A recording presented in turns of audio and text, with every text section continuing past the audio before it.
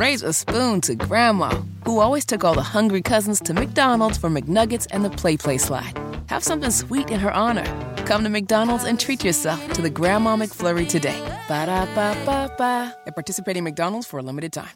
All right, thanks for waking up with us. It's the wake-up call here on The Fan in Indianapolis. As always, broadcasting live from the DriveHubler.com studios. We made it into February. I'm back on this Monday. He's Kevin Bowen. I'm Andy Sweeney. We have Corbin with us today, who I think was scarfing. What were you scarfing over there? Were you scarfing a sandwich, a breakfast sandwich?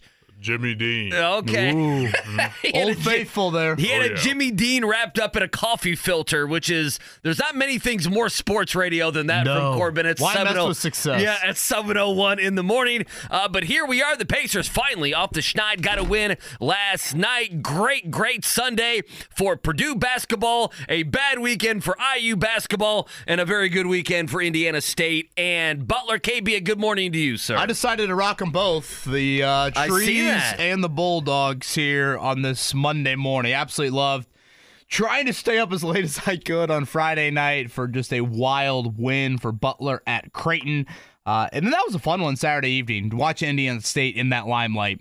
And they really it's a good game, too. They had a great game. They get that important win, and we'll see if it's enough. Obviously, they need to hold serve probably the rest of the way in the Moval. But, yes, if you are a fan of your teams in West Lafayette, I guess Indianapolis, a little bit there with Butler or Terre Haute, you are very, very happy. And if you are in Bloomington, you continue to watch an absolute clown show with where that program is at here in year 3 of the Mike Woodson era. I searched it. You searched the buyout number? Yep. See, we're reading each other's minds. I did search it last night just in case, just so I'd have that information in my mind. You could make the argument Saturday was the worst loss in the Woodson era. And he hasn't had the real, glaring, ugly mid-major. Archie and Crean kind of had a couple of those. You could make that argument, but I certainly don't want to make sure the focus is on that here to lead off. Purdue again, just away from home, Andy. We're going to have Rob Blackman on at 9, and that was the 6th time this season Purdue's played a game where they've played an opponent ranked in the top 11. They're 6-0 in those 6 games, and 5 of them away from home. And I'm sitting there watching yesterday, and you get to halftime, and they've got a lead. And Zach Edey's made 1 shot, and they've hit 1 3-pointer. Zach Edey was, 1 for 5 at halftime, I think it was. And they've only hit 1 3, so it's not like they just came out on the road and boom, all of a sudden hit 4 or 5 threes, and Wisconsin's a little stunned by that. It continues to be, week in and week out. I continue to say, I sound like a broken record, but they find different ways to build leads and win games. And that is huge when you get to March. Lance Jones continues to be a guy I just absolutely have loved for Purdue. Every time Wisconsin, I thought, made a legit run, and they made several of them. Lance Jones' craziness, which I considered a good thing, he helped answer those calls. So Purdue now in control of the Big Ten. They will not play an NCAA tournament team the rest of this month. So that was it. Their schedule really And they're light. off the rest of the week until Saturday. Right. Yeah, they get Indiana. Until Indiana that beat down. on Saturday night. And I am very confused by the Pacers. That's where I'm at with the Pacers. Okay, you're confused. Why is Kevin Bowen confused with the Pacers? Now, I know Friday, a lot of the conversation had to be Halliburton minutes. And then we know what happened Friday night. And then Sacramento,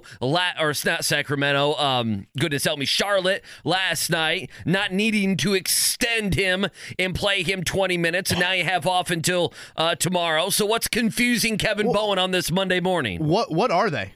You lose your first 3 with Siakam. You win your next 3. You lose your next 3. They're inconsistent.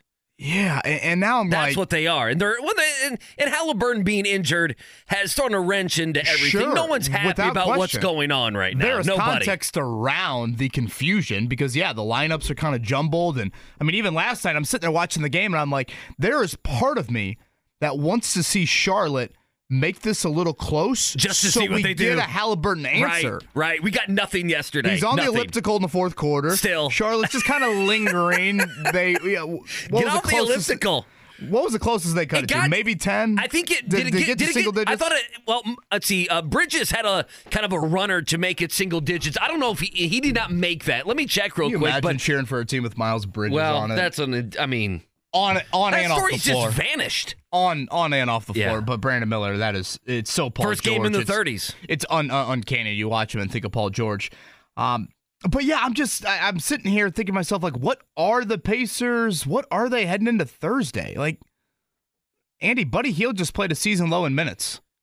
Is he gone on Thursday? I mean, I don't know what you do with Buddy Hield. Here? I mean, Buddy Hield's is Andrew Nembhard in the starting lineup for good? Well, I mean, Carlisle after the game was like, listen, we're going to start him for the next several games. So it sure as hell sounds like that's the case. I mean, Buddy Hield has been, he's had some spurts where he's been really good, but the last couple weeks, he's had a couple nice games, but for the most part, he's been inconsistent, and that's a nice way to put it. He's been disappointing, quite frankly. So I just kind of come in on this Monday morning, I'm a little confused. They're in survival mode. We are at with the Pacers. They are a half game up on the play-in right now. That would be the Magic just behind them. And remember, the Magic have the head-to-head this season, so you don't want to flirt with that at all. Now, the great news for the Pacers is, theoretically, you should be getting healthier. I felt like Halliburton, just judging by body language, could have come back into the fourth quarter. Like, why would he ride the elliptical just to ride it? I mean, he's not, Kevin Bowen trying to work out and getting one drop of sweat in and acting like he's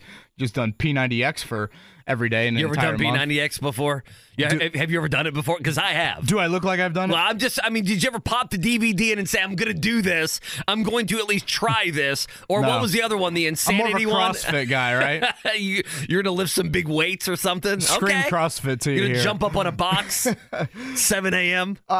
And then, if you do look at the schedule the rest of the way, this is one of the easier schedules left. And, of course, Pacers fans could look at that as obviously glass half full or glass half empty and saying, well, we didn't beat these teams earlier in the season. So I'm just stuck in a little bit of confusion with the Pacers. I'm still optimistic about it, but I don't know what it's going to look like. I don't know what the lineup's going to look like. Again, I don't know what Thursday is going to unfold for them with Buddy Hield and Obi Toppin in particular, and how you handle both of those situations with the trade deadline. Because at the start of the year, Andy, and we'll have Tony East on at 8:30 to talk more about this, at the start of the year, they tried to get an extension done with Buddy Hield. Yes, they did. Since then, Buddy has been, I would say, inconsistent. He's not had a great contract year, and you've made a massive trade. And the massive trade has now created a whole different financial book situation if you want to look at it here for the next couple of seasons. And Tony East is a guy that's all over that. So that's kind of a question I do want to throw Tony's way of the recent run, the Siakam trade. What do you think that's done internally to how the Pacers view Hield? I think he's a guy that they like internally. Clearly, Halliburton's a big fan of him. He still is a threat from a spacing standpoint. But man, when a guy that is on the supposed trade block or is in a contract year, just plays a season low in minutes and loses his starting job, again, you'd be naive to look away from that. Yeah, what a weekend. And I know you guys talked about it on Friday. I was out. My wife's grandmother passed away, so it was the first time, and I say this, that our little 4.5-month-old was like the star of the show everywhere we went, KB.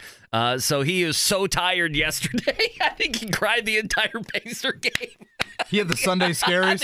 I think he had the biggest case of Sunday scaries. He was like a kid going back to school on a Monday. It's exactly what he was. But I'm with you on the Pacers, catching up on stuff over the weekend. I mean, you had the back and forth on what was it, Thursday. I know you guys talked about it on Friday between Carlisle and Dustin Dupirac, where it's like, okay, so Halliburton's not going to play in these fourth quarter minutes. Okay, so we need to know that. Well, then Friday they flipped it. And then Friday they flipped it, and he didn't play well, and they lost to Sacramento. And then last night, I even tweeted it out. I mean, unfortunately for us, they probably got exactly what they want. He hit the threshold, again, to count this as a full game so he can get that Supermax deal, something the last week and a half we've talked so much about. He played 20 minutes in last night's game, and you could tell once they were up double figures and it ballooned, if you will, to 15, 16 points, that he probably was not going to be back, even though he's that's how great a shape these guys are in. I'll just go be on the elliptical for 45 minutes, even though I'm not going to play again.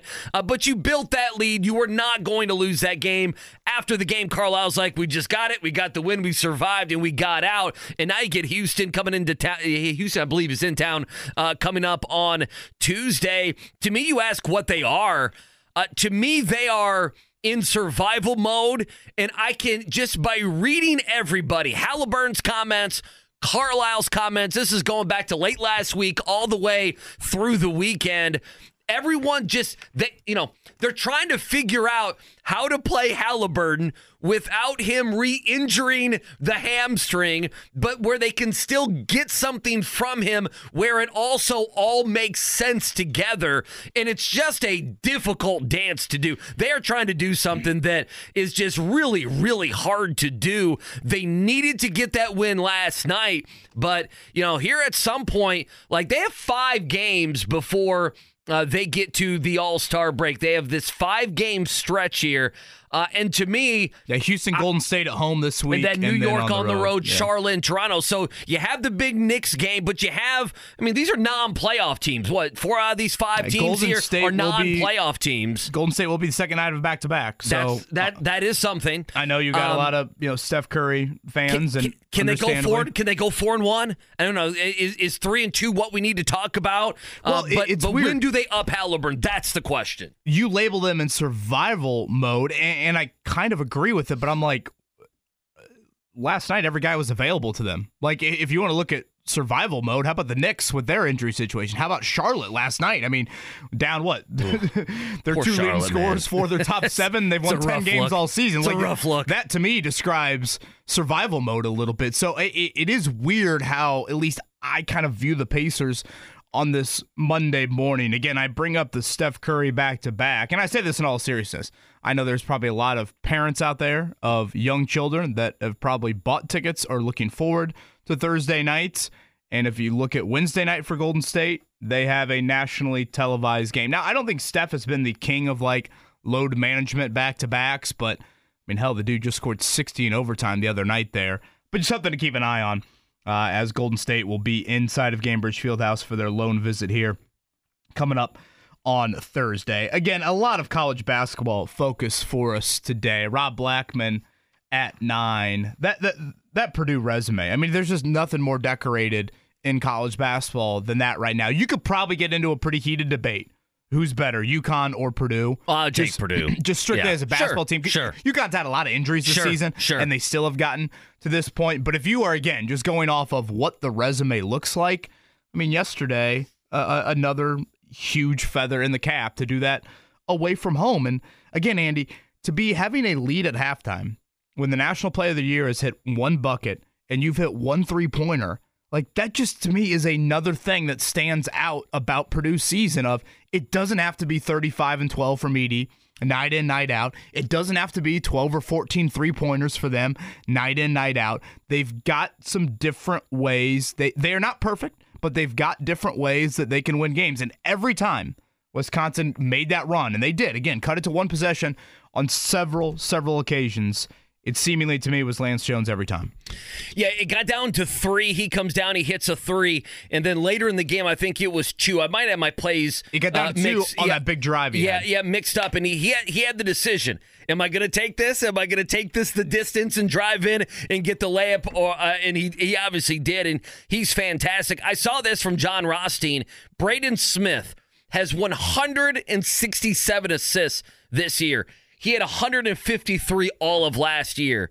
KB, we still have all of February to play. Boy. We still have into March to play. He's going to, I don't think he's not going to double that number, but his play has been so high. The reality is, and we've known this with Purdue, there's 2 things. Number 1, I don't see them giving up the Big Ten lead again. They are going to win the regular season Big Ten. If they win that by a game and a half, 2, 3, we'll see. But to me, you mentioned how many tournament teams they play the rest of the month is 0 in the month of February. So many of these games, they're going to cruise. They can have a C- game and go out there and beat teams such as Indiana. We'll get to the Hoosiers a little bit later on. But there's the other thing, there's nothing left. We've been waiting to check all these boxes with Purdue because we think, okay, they've done this and this. This means they won't choke in March. There's nothing left they can do in the regular season. Hell, I'll even throw in, KB, the Big Ten tournament. There's no other box to leave unchecked. The Northwestern game was a home game, a crazy game, a game dominated by guards, and a high-scoring game that went to overtime. Okay, Bo Boo. These guys can hit threes. Wisconsin is a possession game, on the road type game, coming down to the end, and they can win that game. If you want to win in the 60s and 70s, you want to win in the the 90s and 100s. Purdue can do it either way. There's I sit here this Monday. There's just nothing left for them to do to check any more boxes. Now, fans would say a sweep of Indiana would make them feel very, very good. So, well, I can't believe they don't sweep Indiana. Yes, I know. I'm just saying from a Saturday, from a fan sanity standpoint. I mean, Indiana's just dreadful. That just is dreadful. So you're telling me Penn State didn't have its leading score? Penn State scored 62 points in the final 25 minutes. Without their leading score, correct? I just want to make sure I have that right. Not a good start. Yeah, I tweeted out for Indiana on Saturday Yikes. Afternoon. I did the old star ranking of the starting lineups. I saw you throw out the old star ranking. Did the star Rivals.com. And I mentioned at the end of the tweet something I've said for several months now. And Andy, you were all over this from the start of the season. Like, the warning signs were neon in the non-conference. The only reason they survived those non-conference, just putrid, pathetic efforts is because they were simply taller. Right. Khalil Ware, right. Like, over 40 minutes, Khalil Ware got 3 extra offensive rebounds, and you beat Army by 6. Or whatever those scores were. Or you beat Florida Gulf Coast when they didn't have their leading score in that one. But no program in college basketball, to me, invests more and gets less out of it than Indiana basketball. None. And if you are Corbin, how old are you? Oh, here we go. How old is Corbin? I can't tell by looking at you how old you are. 26. 27. You're a little high. 24.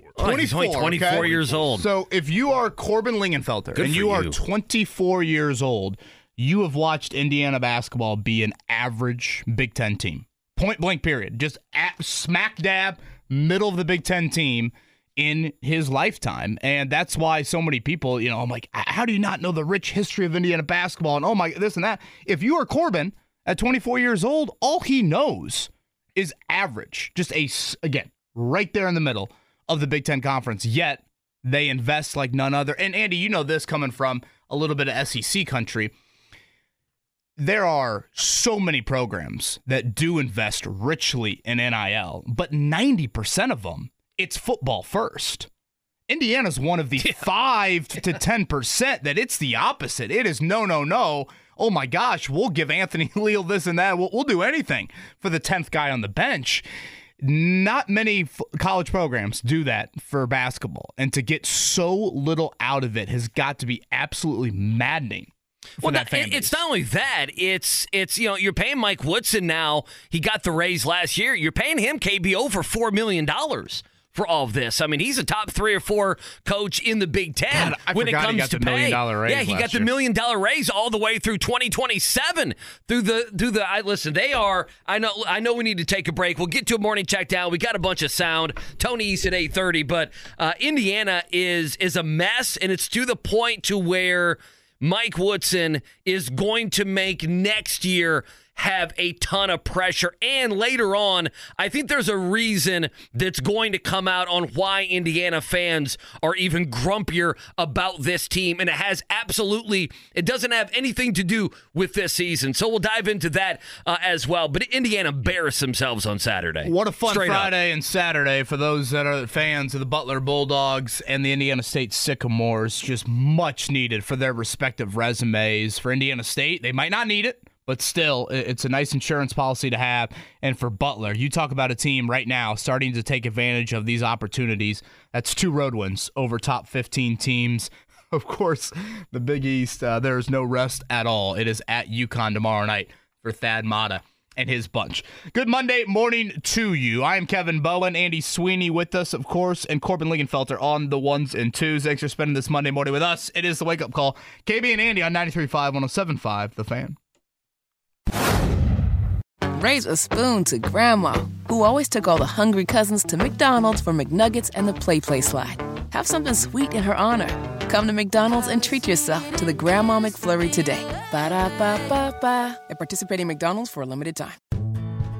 Life is so much more than a diagnosis. It's about sharing time with those you love, hanging with friends who lift you up, and experiencing all those moments that bring you joy.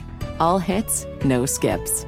Learn more about Kisqali Ribociclib 200 milligrams at KISQALI.com and talk to your doctor to see if Kisqali is right for you.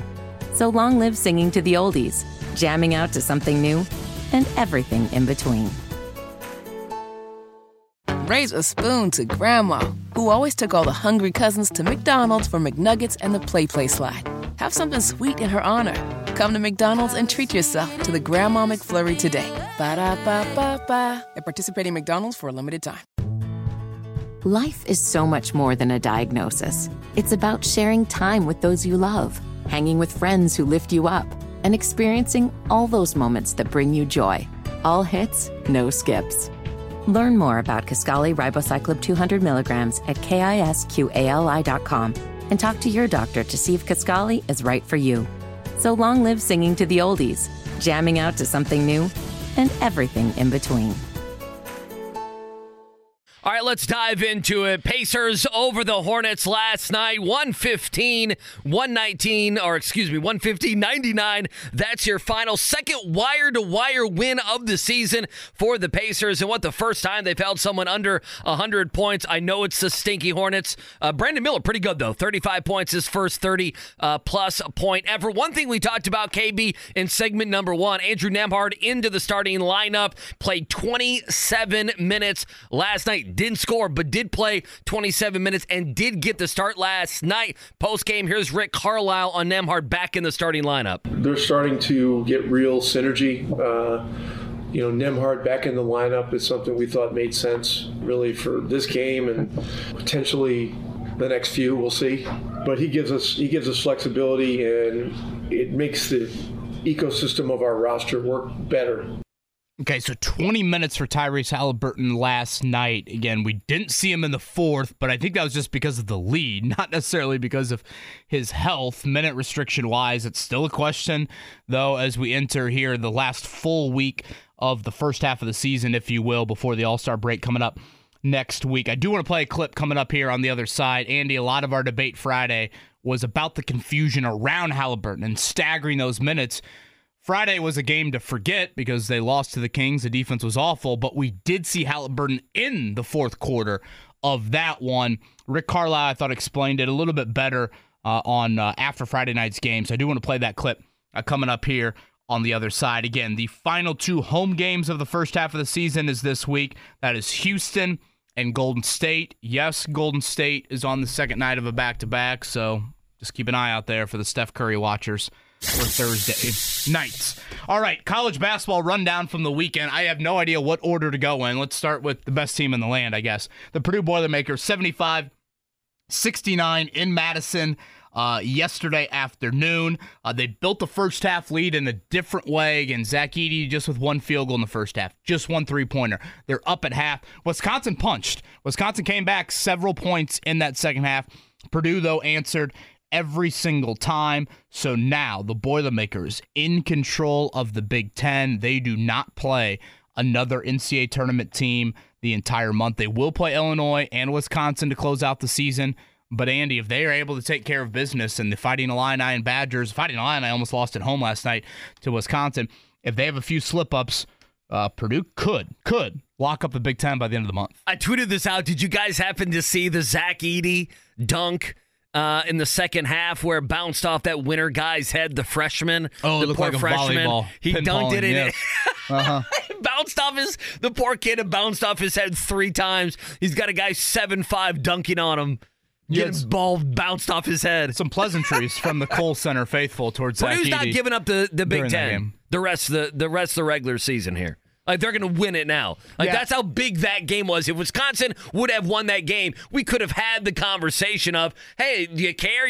Purdue, they can still be a 1 seed and not win the regular season Big Ten. They're going to win the regular season Big Ten, obviously. I'm Butler with the shirt, Indiana State with the hat today. Let's go back to, let's start Saturday, or let's call it back to Friday, honestly. In the wee hours of Friday into Saturday morning, Butler beats Creighton 99-98. How about a road win in, I would say, arguably the hardest environment? It's a massive win. In the Big East. It's a massive without your win. starting point guard. Yeah. Posh Alexander does not play in that game. It's typical Butler with Thad Matta here, how he has used the portal so effectively. Great balance. Jameel Telford. I've said to Thad before when we've had him on, Andy, he looks like he's got a bunch of NFL dudes on his team. Jameel Telfort is one of those. He had 26. How about Bowden Kapke, the freshman center, coming in and hitting 2 huge free throws with less than 10 seconds to go. Butler played the foul game up 3 very correctly, and they get a huge, huge resume win at Creighton. Again, no rest whatsoever for the Bulldogs. They board a flight today for UConn. They are at UConn tomorrow night. You got a nice win over the weekend. They beat St. John's. That was a big game. St. John's had Dan Hurley and Ricky Peter, yes, right? Supposedly they're supposed to hate each other. That's what happens when you have 2 people that are too much alike. they end up not liking each other. You got Indiana State ranked today?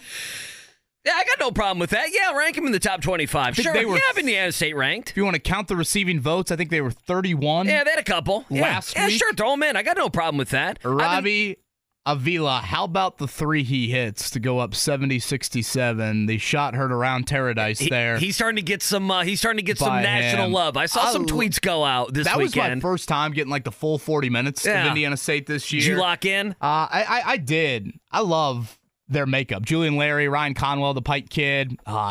Kent, I guess you label him a 4-man. I think he had 20 rebounds against Drake there. Those are 2 teams that I'd love to see Drake in the tournament as well. But what a great win for Indiana State. Awesome scene in Terre Haute. They are now 20-3 on the season. And again, they are in control. We talked about it on Friday. The game of the year in the MoVal, the game of the year in the Big Ten. Up to this point, Purdue and Indiana State both get it done this weekend. Yeah, Indiana losers. We'll just wrap up a couple different things. Indiana, they lost 85-71 to Penn State. I don't know what else there is. I mean, I know we'll dive into it more in the 8 o'clock hour, but Indiana stinks. Mike Woodson, after year 3, is going to be well under 500, I believe, in the Big Ten. He's going to be making over $4 million a year. So whatever. Indiana lost by 14, and I just don't know what else there is to say about IU basketball. They've been lackluster all season, and I thought this was you mentioned it. This was an Archie Miller type game. That's what losing to Penn State without one of their better players is when you're at home in Assembly Hall, and you're out of the game much of the second half. I mean, you are. You can make a pretty stark argument. It's the worst loss in the Woodson era. I tweeted this out on Saturday for those that did not see it. The star rankings of the starting lineups from the 2 teams on Saturday afternoon. Indiana 4-star, 131 overall. 4-star, 158. 5-star, 10 overall. 4-star, 38 overall, and a 5-star ranked 7th overall in their respective classes. Penn State, 3-star, 242, 4-star, 90, 3-star, 188, 3-star, 294, 4-star, 124. Yeah. Without their leading scorer, they come into Assembly Hall and win by 14. Yeah, in the second half there, a complete disaster. A couple other just quick items. Joel Embiid set to have surgery, so that's a huge deal for Philly. And they are right now the team above Indiana in the standings. It's huge. It is a 4-game gap, though. So it's a big gap, but if Embiid's out for, months. He's going to be. He's going to be out. They think this could last into the postseason. We've seen him have those knee injuries. Cliff Kingsbury taking the OC job there in Washington. I know that's been a saga even going back from last week. I don't know. We'll see. I've never seen a quarterback say, I just cannot wait to play for Washington, but maybe that changes. He's from there, right? I know. Went to Gonzaga High School right there. We'll see. And then the World Cup final awarded in 2026 to New York, New Jersey. That was a big story working its way. I know Jimmy Cook, I'm sure, cares about such things. So correct me if I'm wrong. Are all those fields become grass for the World Cup, right? Because isn't it all this talk about the MetLife turf? Yeah, I believe so. Yeah, Colts will be on the MetLife. I would be the last guy to ask on soccer, but I believe that's the case. I don't know.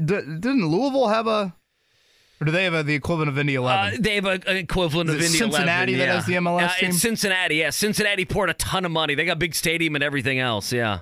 Good for them. On the other side, we are 3 days away from the NBA trade deadline. Where are we at with the Pacers and that? And the minutes restriction for Tyrese Halliburton. It has changed since we last spoke. Rick Carlisle, a little bit more clarity on that topic. We'll explain more on the other side. And a lot of college basketball chatter throughout this Monday morning. Again, thanks for spending it with us. It is the Wake Up Call with KB and Andy here on 93.5, 107.5, The Fan.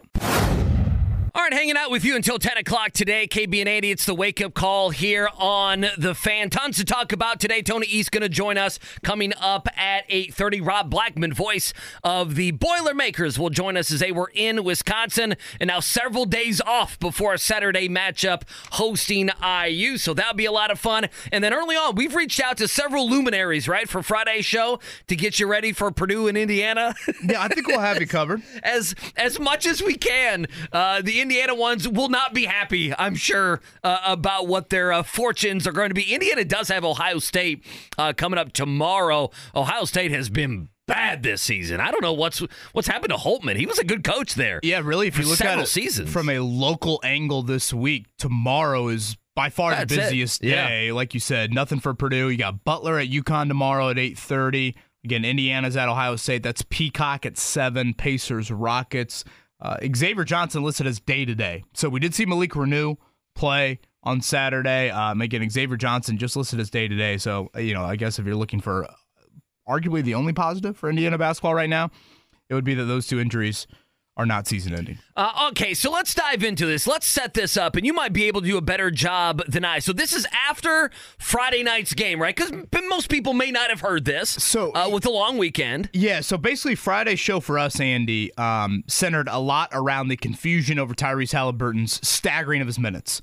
If you go back to Thursday in New York, we saw the Pacers let that one really get away from him late. Now, Jalen Brunson, terrific, 40 points. But, also Indiana just got absolutely owned on the glass.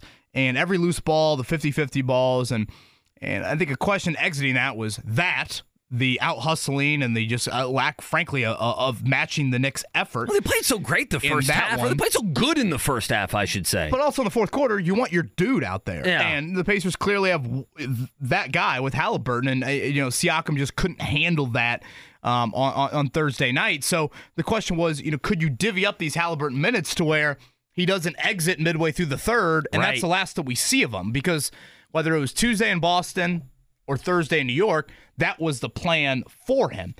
So we played the Rick Carlisle audio on Friday's show after that, and Dustin DePerick and Rick, they weren't on the same page whatsoever in addressing that aspect to it. Rick wanted to turn to I'm not going to reveal our plan for him. And if you've seen it, Pacers have been a little coy about Halliburton before these games. They've announced him as a game-time decision, but they don't want to tip their hand if he is starting or if he's not starting. So we'll see how long they continue to play that sort of game.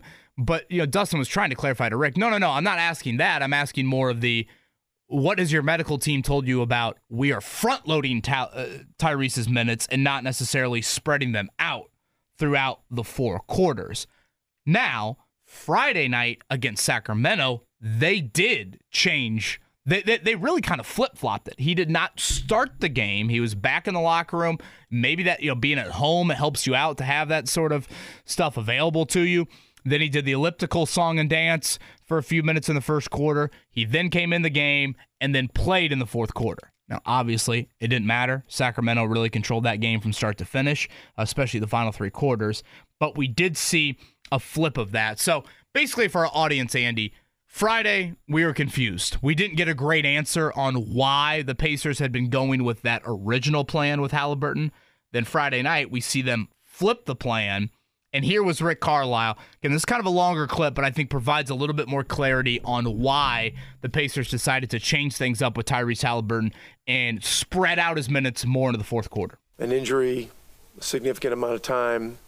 You want to take a player from warm-ups to starting to short intervals of rest to keep him warm, and then when it's time, when you meet get to the minutes threshold, it's a shutdown, and that's it. And so, the first 2 games, that made sense. Decided on by medical staff, Tyrese, coaching staff, and tonight it was a shift. Not an easy thing to do, obviously, but being at home, having the ability to use a practice court to stay warm and be ready to jump into the game, those were positives, and so that was the decision. The hope is that as we move along here, that the minutes levels increase, and that all this can fade away. But player health has got to be. Raise a spoon to Grandma, who always took all the hungry cousins to McDonald's for McNuggets and the Play Slide. Have something sweet in her honor. Come to McDonald's and treat yourself to the Grandma McFlurry today. Ba-da-ba-ba-ba. At participating McDonald's for a limited time. Life is so much more than a diagnosis. It's about sharing time with those you love, hanging with friends who lift you up, and experiencing all those moments that bring you joy. All hits, no skips. Learn more about Kisqali Ribociclib 200 milligrams at KISQALI.com and talk to your doctor to see if Kisqali is right for you. So long live singing to the oldies, jamming out to something new, and everything in between. Raise a spoon to Grandma, who always took all the hungry cousins to McDonald's for McNuggets and the Play Slide. Have something sweet in her honor. Come to McDonald's and treat yourself to the Grandma McFlurry today. Ba-da-ba-ba-ba. At participating McDonald's for a limited time. Life is so much more than a diagnosis. It's about sharing time with those you love, hanging with friends who lift you up, and experiencing all those moments that bring you joy. All hits, no skips. Learn more about Kisqali Ribociclib 200 milligrams at KISQALI.com and talk to your doctor to see if Kisqali is right for you. So long live singing to the oldies, jamming out to something new, and everything in between. It's got to be at the top of the list of priorities. And so sometimes you go through these kinds of challenges bringing a player back. Obviously, he had the. So again, that was Rick Carlisle on Friday night after the Sacramento game. Now, Andy, as we sit here and the Pacers have played one game since, we have not seen the minutes really increase at all for Tyrese. It was 22 in each of the first two games when they were kind of front-loading the minutes, if you will. That Friday night against Sacramento, he played 19. He played just the start of the fourth quarter. He exited, and the Pacers never really made it close for him to go back in the game. Now, the reverse of that happened last night. Charlotte never got close enough for the Pacers to put Haliburton in. He ended up playing 20 minutes last night. He had 17 points and 4 assists. I thought by far the best he's looked in the 4 games. What'd you think of the faking the hamstring since injury? his return? I thought the fake of the hamstring was one of the wilder moves I've seen from him, because the issue, too, was they just went to break right after that. And I'm like, I'm 90% sure he was faking that. I got to sit here for 2 minutes now. But wait a minute. Like, getting Denary back on the screen. Can we, interject during a commercial? Usually, they have the commercials that interject during the game. Yeah, Can we feel better? Yeah, like the one where they do where they're at the free throw line. Sure. Yeah. Can we go the reverse of that? For those that did not watch last night, Andy, it had the look of him going back in the game. And I know I'm speaking a little out of turn by saying that, but the dude was on the elliptical throughout the fourth quarter. I don't think you're writing that just for show. Aren't you writing that if you're going to go back in the game? So Charlotte never got it closer than 10 so or 9. So you think they were going to up this, and maybe he plays the final 6-7 minutes of the fourth quarter, perhaps, or 6 or 7 minutes in the fourth quarter. Doesn't have to be the back end, and we kind of move, instead of 22 minutes, now we're up to 26, 27 minutes, perhaps, maybe last night. But then they it never slapped him in the face. Here's my thing. That's my thought, at least. Yeah, I listen, I'm kind of with you on that. Otherwise, why would he be? Maybe that's his passive-aggressive way of saying, "Hey, coach, I'm staying ready. The hammy's warm. I can go back into this game if it ever got down to 5, 7, whatever that was." Okay, so we agree here that no one's happy with this going on. Rick Carlisle can't be happy. Tyrese Haliburton can't be happy. And what they're trying to do, am I wrong here? What they're trying to do is just a song and dance that is just so difficult. I mean, you go back to that Knicks game, they led by 5 going into the fourth quarter in that game. They were down 3 going into the fourth quarter against Boston, and you don't see Haliburton. And again, part of me gives them credit for sticking, obviously, with 22 minutes, especially in the New York and Boston game, KB, to where they're like, this is the rule, this is the minute restriction, and we're not going to move from it. The problem with it is you had a chance to win both of those games, and you didn't win both of those games. And the New York game, Halliburton's sitting there, and you're quite literally bleeding out on the floor there in Madison Square Garden. So what they're trying to do, I commend them for, we're going to be cautious with this young basketball player.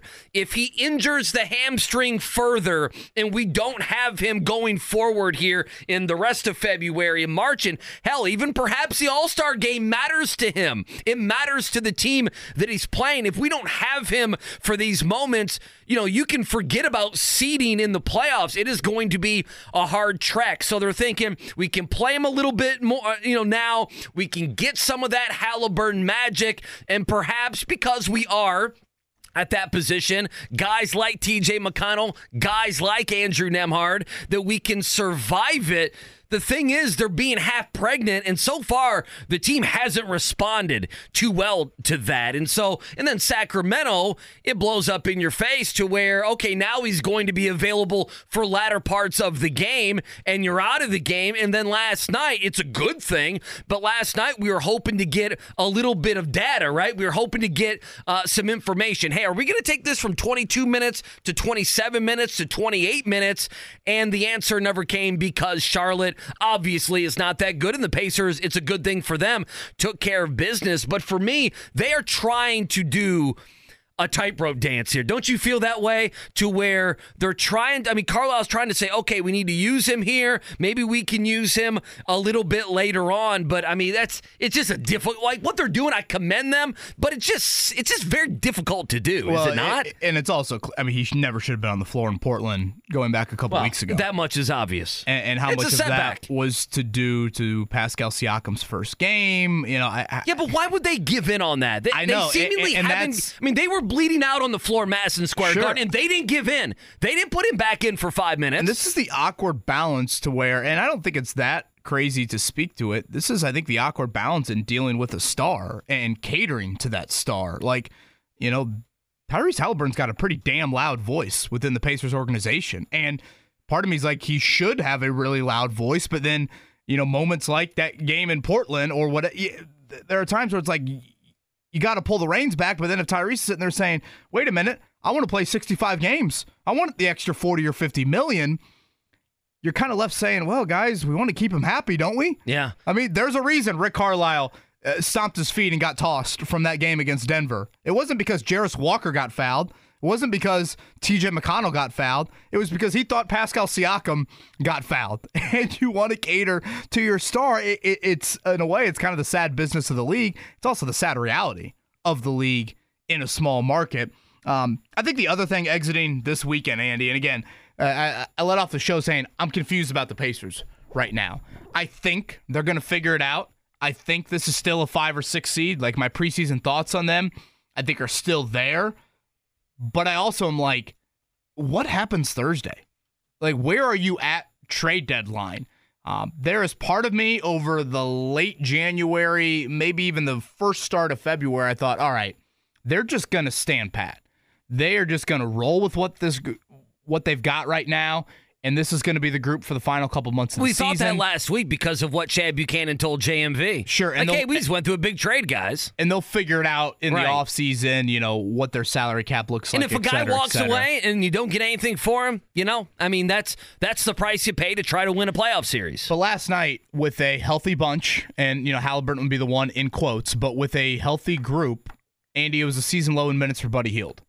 He's been a guy that has now been benched again. Andrew Nembhard, it sounds like, is going to be not only the starting 2 guard for tomorrow night, but that's the plan moving forward here, at least in the immediacy. And I think that question needs to be back on the front burner for where you're at come Thursday. And we're going to have Tony East on in, I guess, a little bit over 30 minutes to join us. Remember, at the start of the year, they wanted to bring Buddy Hield back. They had extension conversations with him. So much has changed since the start of the year. You've made a massive move to your basketball team. Do you have room for $20 million a year for a guy over the age of 30? Again, I think Buddy... The answer is no. So don't you feel that way? I mean, the answer to me is no. The Buddy So don't Hield, you move him on Thursday then? Yeah, I would, yes.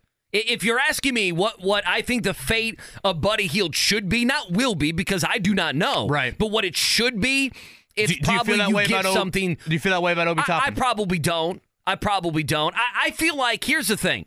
Buddy Hield's value for this team, I think, has changed. Buddy Hield is, let me go back.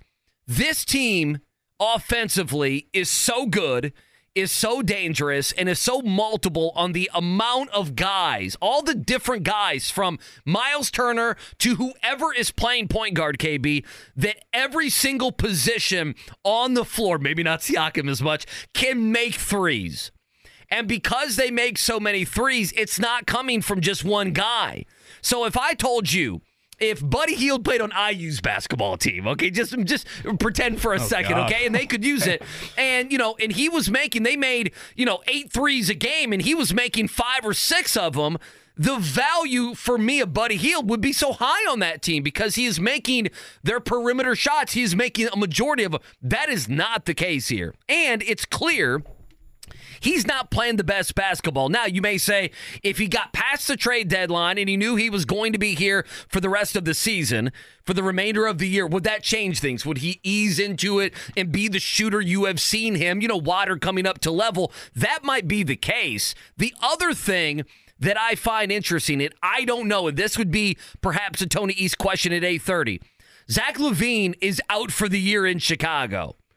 The reason I bring that up is he was the top, was he not, Kevin? The top shooting guard that was going to be available come trade deadline time, right? I mean, he was going to be the conversation this week. Much different game and contract. Much different game than Buddy Hield. But Buddy would be kind of a second option if there were a team looking to add something like that and looking to add something without all of the contractual obligations and everything else. Not nearly as good of a player. LaVine is a dynamic player, can get to the bucket, been in dunk contests and everything else. But does Buddy now have more value given that someone like that is off the market and is out for the remainder of the season? That's also something to remember. But to me, Buddy has been, for the most part, disappointing. I feel like he's been benched, 3 times this season?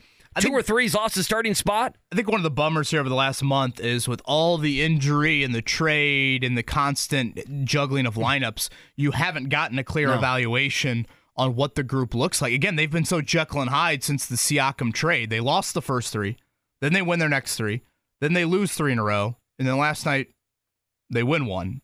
Like, it just... Things need to slow down for them. They need to get healthy and in a rhythm. Which it should and borderline will. The problem is the trade deadline doesn't slow down. Right. It is Thursday. It's Thursday. You have one game before that. So, again, getting a clear about, like, last night, the Pacers, again, it's the healthiest they've been in a month. Andy, Ben Shepherd and Jarris Walker didn't play a meaningful minute. Yeah, Shepherd played 2 minutes. So that is the question you have. Shepherd, to me, had kind of earned a spot. Then it's like, well, did he just earn a spot because other guys were out? And then, of course, he's not the same as Buddy. He certainly gives you a lot more defensively, but he is not going to be the scouting report threat that Buddy is, even if, Hield's going through the slump that he has been going through. So certainly something I want to throw Tony East's way when he joins us coming up here in about a half hour, and exactly where he views the Pacers trade deadline-wise ahead of Thursday.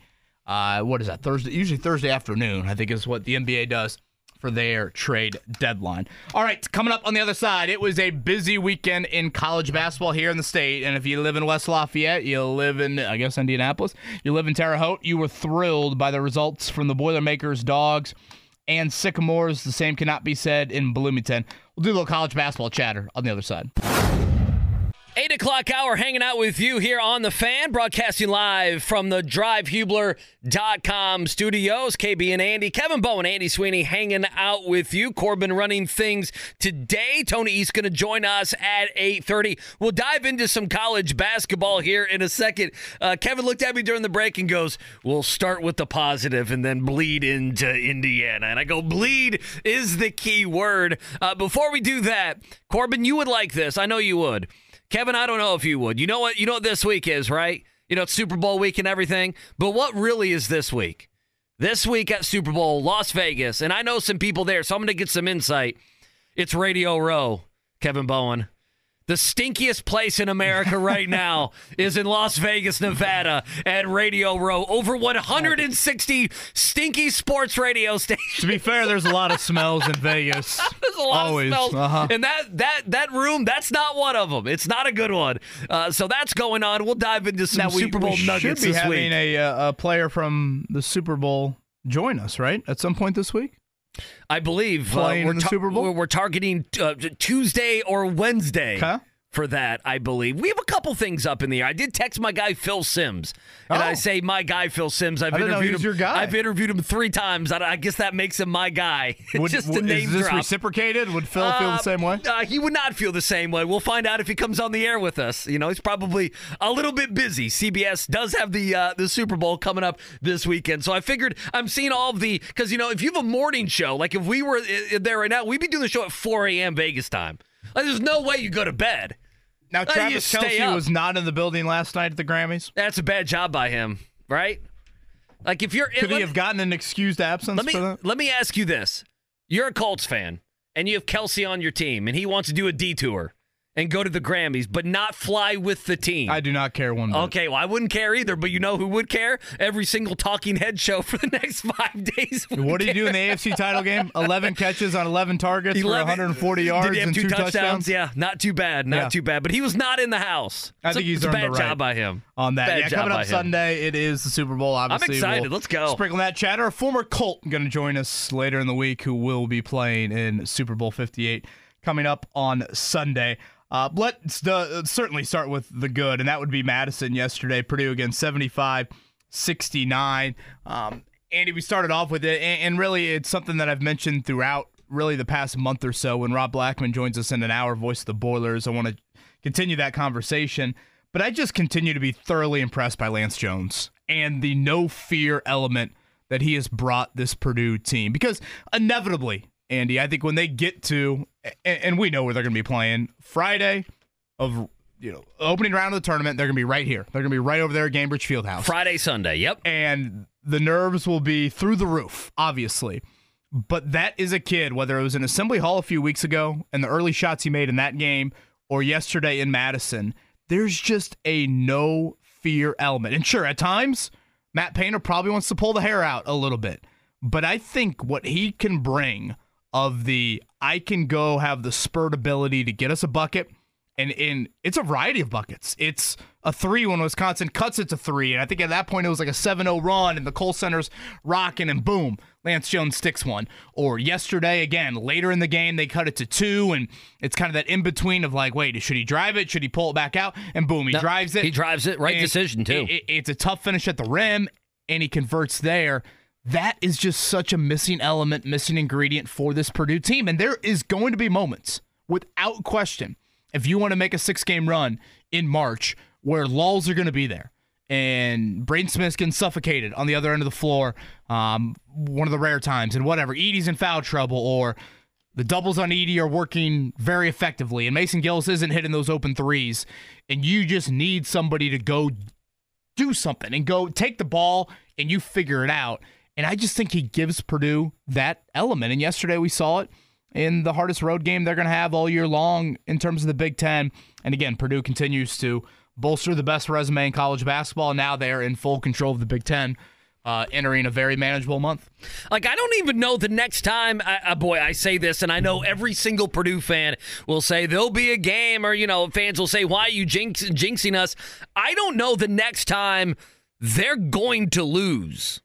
KB. I mean, Ken Pom has them 96% chance to beat Indiana, 94% chance to beat Minnesota, 79 against Ohio State, 96 against Rutgers, 88 Michigan, 81 Michigan State. I mean, that could be one. Again, it's a home game. Michigan State has a bunch of talent. They have Tom Izzo, but they have been an underachieving team.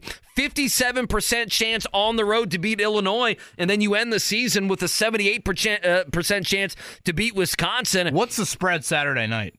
You were dead on in the first matchup, Purdue and Indiana. Purdue and Indiana on that line. It's double figures, is it not? You think it starts at 8.5, or do you think it gets all the way to 10.5? I think, to me, that's the question. It was 9.5 in Bloomington. Aren't we looking at KenPom has it a 20-point game, so to me it's going to be double figures. So if I said 13.5? Yeah, 12.5, 13.5. Don't you feel like that's the case? Again, I don't know. Indiana, they'll have to do something out of their mind. They'll have to make a bunch of threes. They'll have to do something that's ridiculous. But, the analysis for Purdue has just been, they have been, and I mean this in a good way. I said this last week. They have been a boring team because they carry no drama. KB, they carry no drama. Think about it. I mean, they don't go through a 3-game losing streak or a week and a half, 2 weeks where they play bad basketball, or a Buddy Hield type going through a massive slump. I mean, I don't know. I guess you could nitpick at a couple things, but I mean, they go from a 60. I mean, they scored in the 90s in Michigan. They come back Rutgers. They play a game in the 60s. Then Northwestern is that great atmosphere.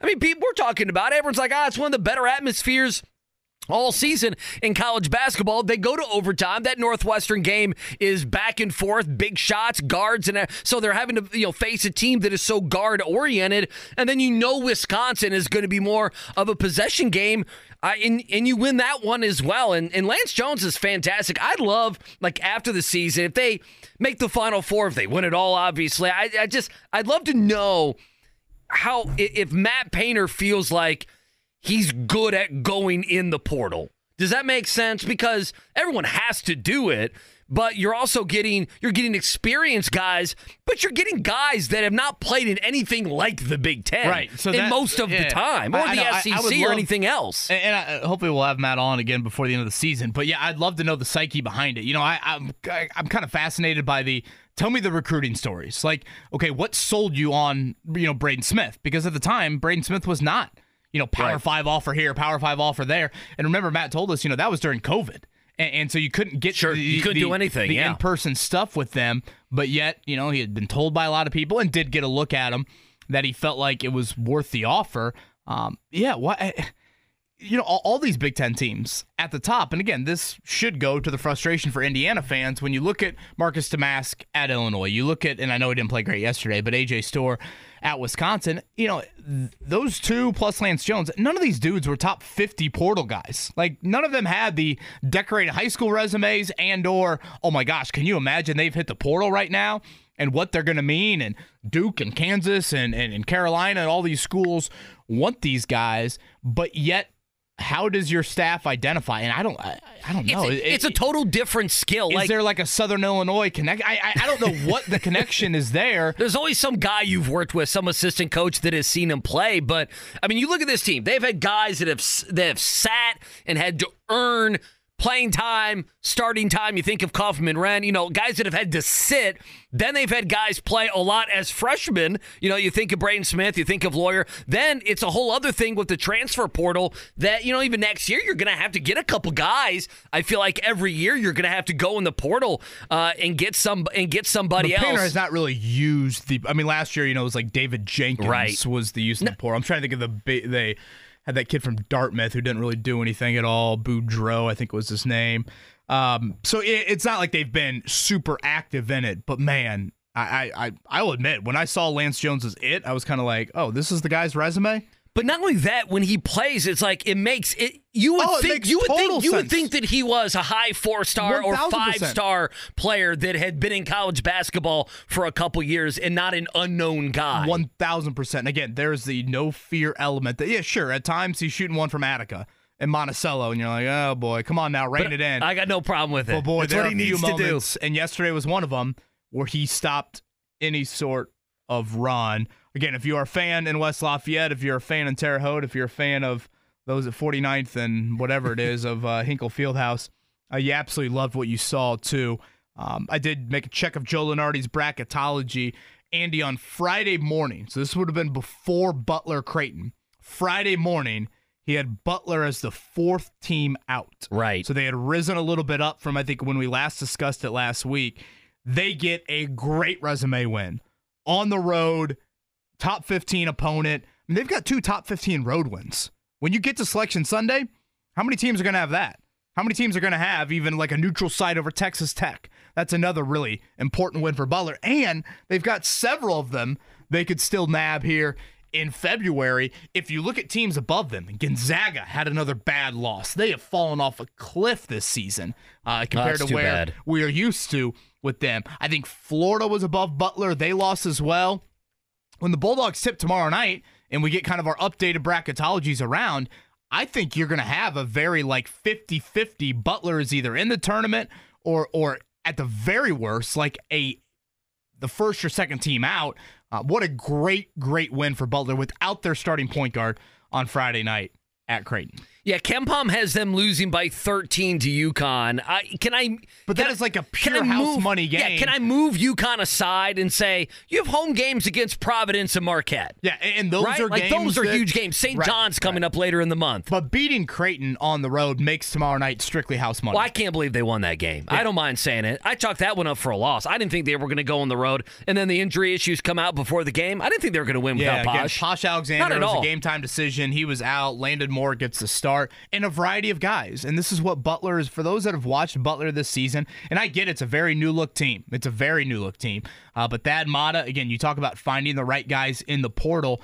Getting a group to mesh together as quickly as he has. I mean, they had a really nice start to the non-conference. It wasn't that slow of a start to the season at all with all these new faces. Jameel Telfort on Friday night was outstanding, just bully ball by him to get some big buckets late.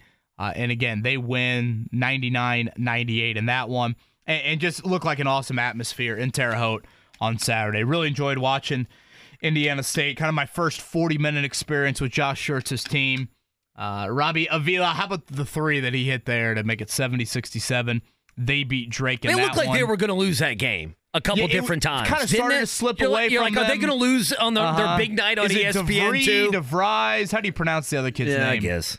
He was going off. He looked like a player. He's a beast. And he had that ankle injury early in the game. I was thinking about this, and maybe this is too far-fetched with Indiana State. Okay, I like when you start thinking about things. Lenardi had him as an 11, okay? Uh-huh. Let's bump him up to a 10. Okay. And let's say they run the table, all right? Okay. They are 31-3 if they run the table. Okay. You're talking regular season and MoVal. And MoVal. Okay, so they gotcha. clinch the automatic berth. That is they got to be better than an 11 seed if they do all that. Right. Anyway, so again, hear me out. If they do that, let's bump them up to the 8-9 line. Okay. You put them on like where Florida Atlantic was last year. Remember Florida Atlantic had Memphis in the 8-9. You put them 8-9 right here at Gamebridge. You put Purdue, Indiana State. Oh yeah, you got second round. Yeah. Okay. Do you like? I of course I like. I always love when these things happen. Or do you want to spread out? Or do you want to spread the wealth? Schools? Boy, I tell you, that's the thing. I think the majority of people probably want to spread the wealth out a little bit among the state, just because they would feel like, as fun as Indiana State is, there ain't no way they're going to beat. I mean, there's no way they're going to beat Purdue. That would be the overall notion. And if you're a Purdue fan, I don't know. Love versus Edie is the matchup we need. Don't you want someone you don't know, where you don't have that added pressure, especially given that you've been known to choke in the NCAA tournament the last couple years? You, because I know. If I was willing to be a betting man here, I would have said a few years ago. Now it didn't play out this way, thanks to St. Peter's, but wasn't Kentucky here at Gamebridge with the chance to play Murray State in round 2? Oh, yeah. It was a conversation. And I can imagine that had to be a little juicy. Oh, sure. Leading into the opening round. Sure. Well, I mean, you've had Louisville play Murray State. They've lost to Murray State before. Oh, yeah. Listen, I'm all for it. I'm just saying, I think the majority of people would say, let's spread out our wealth a little bit to a team that maybe doesn't know Indiana State, that wouldn't take them lightly. I don't know. No, by the way, can I go back to Purdue for 1 second? I would like to spread the wealth. I know. Well, if you're being honest, 6 minutes to go or so in that Purdue game, and then we'll get to Indiana. I just wanted to go back. I had this written down. Before they went to a TV timeout, Braden Smith drove left. He shot a floater with his right hand. It bounced hard off the backboard.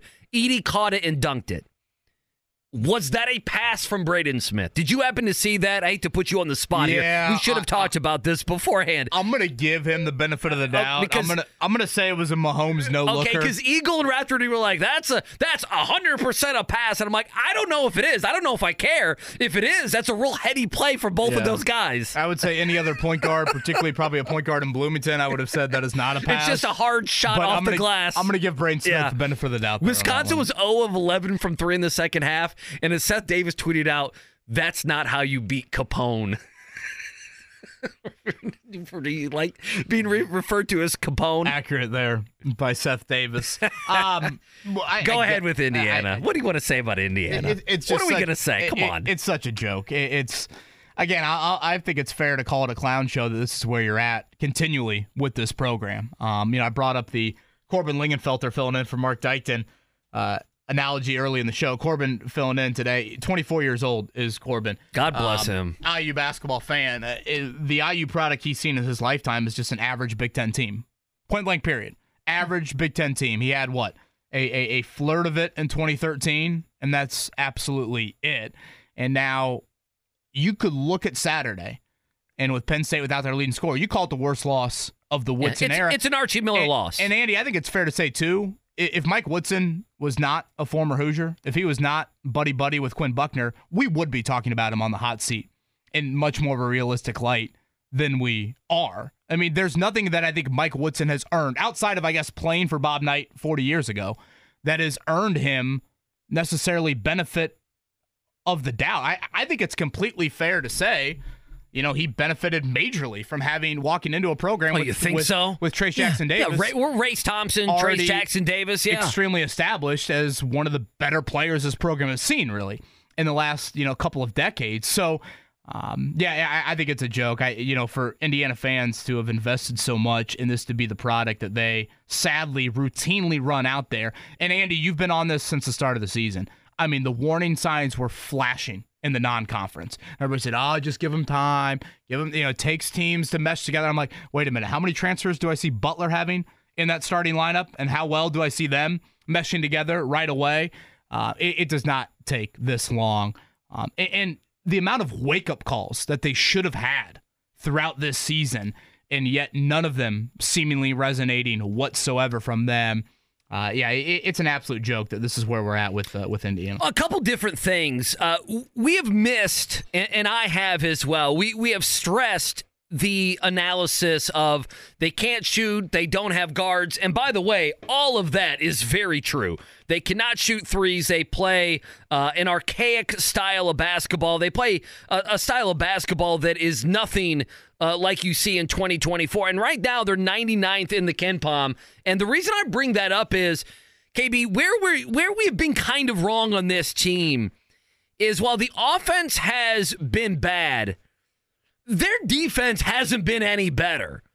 It's like they're not good at anything. Slot rim is not working. Yeah, what you're saying. You should not be 91 to Wisconsin. We saw the Purdue game. We'll see that on Saturday. 85 to Penn State. Without its leading scorer. Yeah, without their leading scorer, they're not a good defensive team either. So they can't play on either side of the ball. They can't shoot the ball, and they can't defend. And we know they can't defend the three. And I'm not picking on Zach Osterman, but the premise of his article was, and I'll do two things with the Indy Star, was this can't happen next year. And to me, there needs to be, and this goes to Greg Doyle's column, and he's spot on over the weekend. I don't know if Mike Woodson thinks that he was wrong here. I covered Kenny Payne at Louisville. Kenny Payne didn't get it. He didn't know that he was the problem. And so I don't know if Mike Woodson thinks he did a good job or a bad job. And Doyle used in his quote, or in his column, a quote, and I went back and I've been trying to find it in all the sound. I've had to delete some of the stuff from my mailbox. Our mailboxes around here fill up pretty full on the old Outlook. So, Corbin, that's right. So I've had to permanently delete some of that stuff. But he had a quote a couple weeks ago, did Woodson, on Khalil Ware, where he was talking about how they were coaching him up and how, the coaching staff was really taking into account how well he was doing. And that was a great thing for the coaching staff in Indiana basketball and everything else. what about everybody else?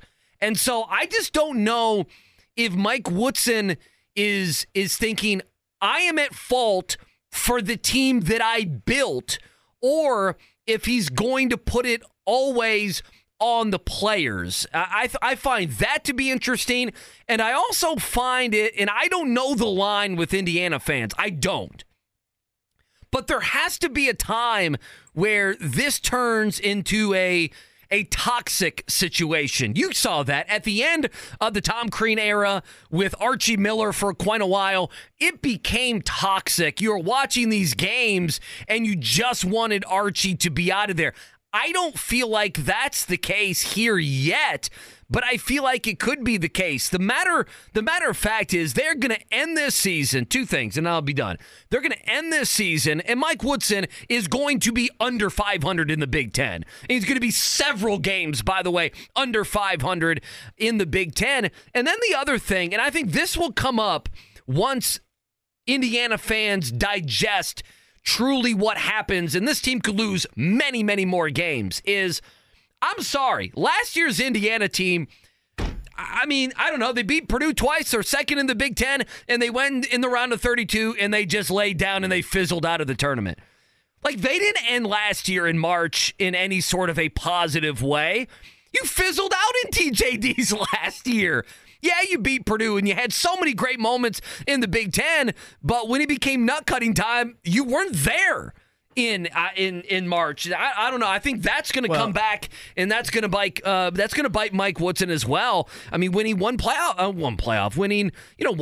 game in 2 years with TJD. You got a top 20 pick and one of the best players in school history, certainly in recent school history. And a bunch of good role players. You expect, to be lasting longer than just the round of 32.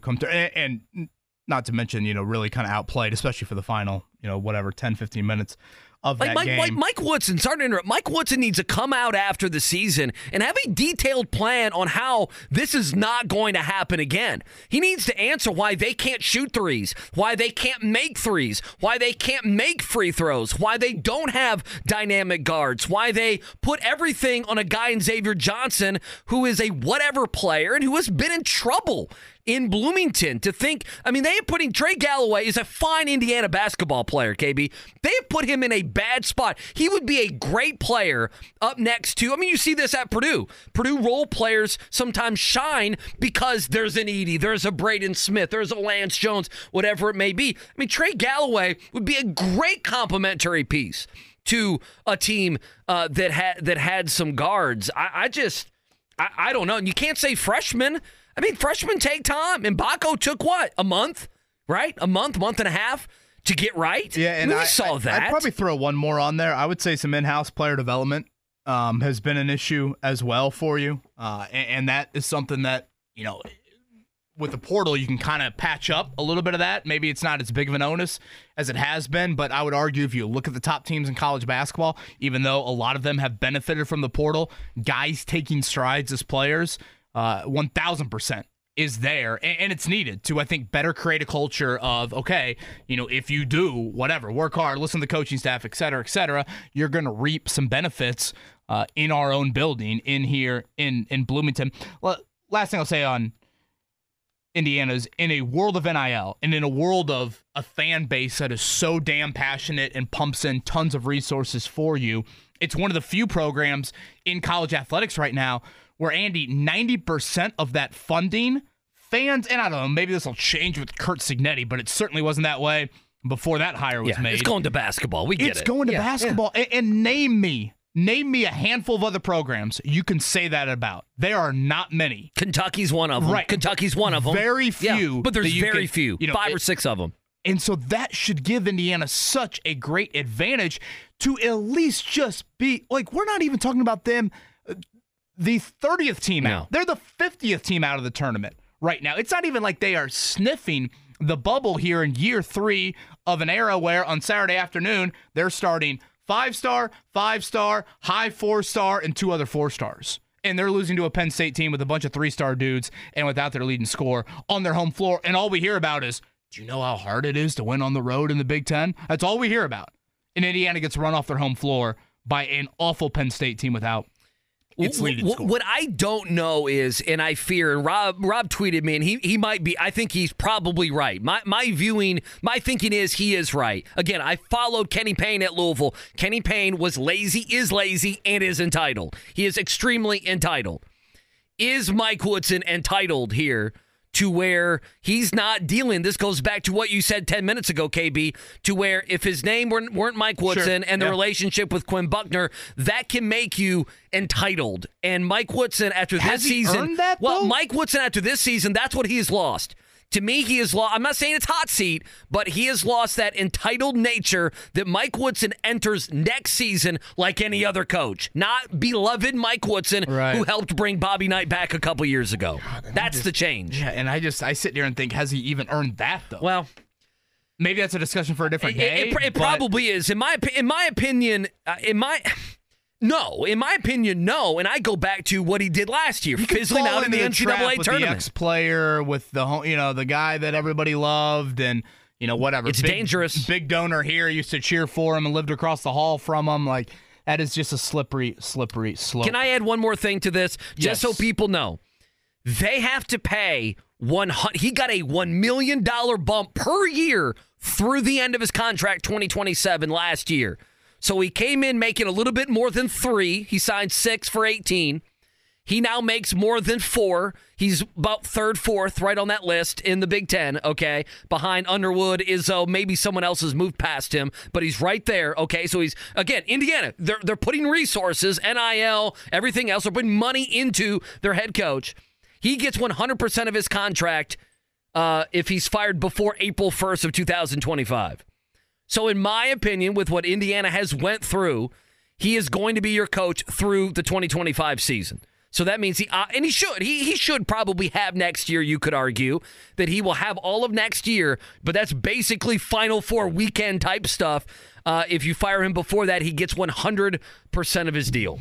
100%. Voice of the Boilers, Rob Blackman at 9. A lot of Pacers trade deadline chatter coming up with Tony East in a few. Let's do a quick morning. Raise a spoon to Grandma, who always took all the hungry cousins to McDonald's for McNuggets and the Play Slide. Have something sweet in her honor. Come to McDonald's and treat yourself to the Grandma McFlurry today. Ba-da-ba-ba-ba. At participating McDonald's for a limited time. Life is so much more than a diagnosis. It's about sharing time with those you love, hanging with friends who lift you up, and experiencing all those moments that bring you joy. All hits, no skips. Learn more about Kisqali Ribociclib 200 milligrams at KISQALI.com and talk to your doctor to see if Kisqali is right for you. So long live singing to the oldies, jamming out to something new, and everything in between. Check down. All right, 115.99. That's your final last night. Pacers on the road in Charlotte. They get the win. A couple big storylines coming from this game. Andrew Nembhard, he got the start last night. Buddy Hield goes to the bench. Tyrese Halliburton, 17 points, 4 assists in 20 minutes. One clip we have not played. Third quarter, he had that dunk, KB, and he did the fake hamstring injury. Tyrese, come on now. Here's what he had to say post-game. I wasn't trying to do that. I wasn't going to do that. And then TJ did it to me, so that I did it to TJ, but it wasn't meant. I would never joke with the fans like that, but I guess I did. That's my fault. I'm good. They go straight to a commercial break, and I'm sitting there like sweating on the couch. Yeah, well, I love he goes, well, I would never do that to the fans. I'd never do that to you, Kevin Bond. But I guess I did. He Tyrese, there are a few cameras on you, if you didn't know that, during games. 28-23 now on the season. Again, I'm a bit confused about the Pacers right now. Hopefully some clarity from Tony East on the other side. Talk a little trade deadline coming up on Thursday. This week for the Pacers, home to the Rockets, home to the Warriors. Again, Golden State also plays Wednesday night. That is nationally televised against Philly. So for those wanting to see Steph Curry and the Warriors on Thursday, just a little warning. I don't know if he will 1,000% be resting by any means, but certainly something to keep an eye on. Just college basketball schedule, I guess, just for the rest of the week. Again, Purdue is off until Indiana. Saturday night, that is 8 o'clock on Fox. I assume that's Gus Johnson and company on the call for that one. Tomorrow, Indiana is at a very reeling Ohio State team. I believe they've won 1 of their last 8 games. At 7 o'clock on Peacock. What happened to Chris Holtman? Butler at UConn tomorrow. So you want to talk about Butler getting such a great win on Friday? Oh, yeah, at UConn coming up tomorrow night. We'll see about Posh Alexander and his availability for that one. All right, on the other side, Tony East talks Pacers, Tyrese Halliburton's minutes restriction, and the trade deadline next. I appreciate you joining us here. It's February 5th, hanging out with you until 10 o'clock as always. Broadcasting live from the DriveHubler.com studios. Rob Blackman going to join us at the top of the hour at 9 o'clock, about 25 minutes from now. We'll continue the Purdue basketball conversation with him, but let's switch gears and go to the Pacers. Tony East joins us here on the Payless Liquors hotline, Locked On Pacers, SI.com. Many places you can find his work. Tony, good morning. Let's jump right into it. The minute restriction, we've seen now 3 games. We've seen him try, 4 games, front load it, try to switch that up in the Sacramento game last night. Obviously, with the lead, did not have to bring Halliburton back in. What is your strongest opinion on the minute restriction and how the Pacers have handled it through 4 games? I have 2, but I don't want to monopolize your time, so I will do one. And that is that the way they did it last night is how they should do it every time. They tried the fourth quarter minutes restriction last Friday when they played the Kings. He played in the second, third, and fourth quarter. I get them wanting Tyrese Halliburton to close the game. He's their best player. They have to have a chance to win for that to make any sense, or else they're just trotting him out there for no reason. And they were down double digits in the fourth quarter because Tyrese Halliburton didn't play earlier in that game against the Kings. I think you got to play them in the first 3 quarters and just hope that along the way, if they're going to do it this way, you find enough solutions that can work for you in the fourth quarter. And last night they figured out that Pascal Siakam was playing great and Aaron Nesmith was playing great, and those guys gave them enough in the fourth quarter to get it done. I think that's how they have to do it if they're going to balance it this way. And it's really hard to play him throughout all 4 quarters on this low of a minutes limit. So I think it has to be the first 3 quarters, and they just try their best to figure it out along the way because you got to have a chance. And if they're going to try to get him in for all of those 20-plus minutes, so he's got that 65-game restriction. I have no idea if that's a part of the thinking, to be clear, but if he's going to be playing that much no matter what, I think for their chances to win, it makes the most sense for it to be as early in the game as possible. Do you think he would have gone back in the fourth quarter had Charlotte cut it to whatever, 5 or 6? I mean, he only had barely over 20 last night, and it's been at 22 the last couple games. I asked him on Friday if 22 was like a hard minutes limit. He said, not. He didn't say that it was exactly that number, or if he, even it was a hard this many is the limit. So maybe that it could have been the case for like 2 or 3 minutes, but I sort of don't think so, just given how this is all gone. That was their 3rd game in 4 nights. Interesting. I don't know. I just the elliptical look had me thinking potentially he would have gone back in. Granted, who the hell knows? Tony East is with us here. SI.com, Locked On Pacers, a great listen to podcast-wise. You hear his voice in our airwaves a lot. He joins us here as the Pacers get ready to return home, take on the Rockets tomorrow night. Tony, 4 starters seems obvious moving forward. Halliburton, Nesmith, Siakam, Turner. Who's your 5th? Buddy Hield, Andrew Nembhard, Benedict Mathurin. Yeah, right after the trade, I said Andrew Nembhard would be my 5th starter if I'm the Pacers. I would understand why they did Buddy Hield, and they did that. So I thought that made sense, but I personally think it should be Nembhard going forward.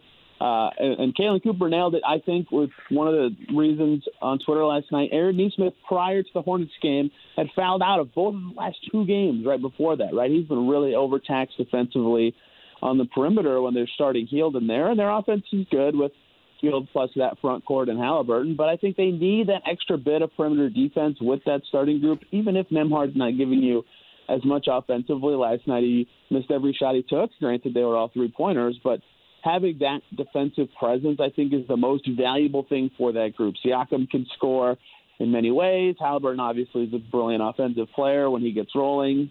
Turner and Siakam play well off of each other. Like, they're going to find a way to score enough points, and Nesmith's playing great even offensively recently. So they can score. Getting enough stops should be the way that they can crush their opponents, and I think Nembhard's the best fit for that group. And then you can stagger him as a backup point if you need to, but you can still play McConnell, which turned out to be valuable for them last night. Hield makes sense as a floor spacer with that bench group that is everybody left. That's what I thought made the most sense all along. They finally went to it yesterday, some out of necessity because what they had been doing wasn't working, and it did work. That group was plus 16, I believe, in not that many minutes. So I think that's what they will continue to roll with, at least going forward, and I think it makes most sense for their rotational balance to keep Nembhard as that fifth starter for now. Tony East with us here on the Payless Liquors Hotline on the Fan on this Reaction Monday. He's from SI.com, Locked On Pacers podcast. Many places you can find his work. I guess fill in the blank here. I guess I'll just do a yes or no. Buddy Hield, Thursday night into Friday morning. Will he be here? What do you think? I mean, I'm going to lean yes, just because they already made their big trades this season. I mean, it's not like a confident yes, but I think the most likely thing that happens is because they don't do anything. They already made, like I said, their big move, and now he has more value to them to retain than he did before because of his salary slot and because he is a shooter on a team that lost shooting in the trade. That said, I mean the continued run of him not being a shooter, as I say that, right? He 1 for 3 or 1 for 4 from deep last night, and something like 36 or 37% the last month and a half or something like that, certainly changes the thinking a bit, and is part of why I can't be as confident as I would have been normally about that, because clearly they wanted him on the team this year. They tried to extend his contract before the season, and it didn't work out, and that's why they had to think about his future in different ways. But clearly they had value in what he does, and he still provides something, and teams respect his shot. It's just not going in. And so they had to think about expiring contracts, as every team that, has them does, and maybe that alone is enough reason for them to move on from him for someone else or for different assets. But it's tough to just dump a salary slot given the Pacers situation unless they're getting someone who fits well and is good and has a longer deal back.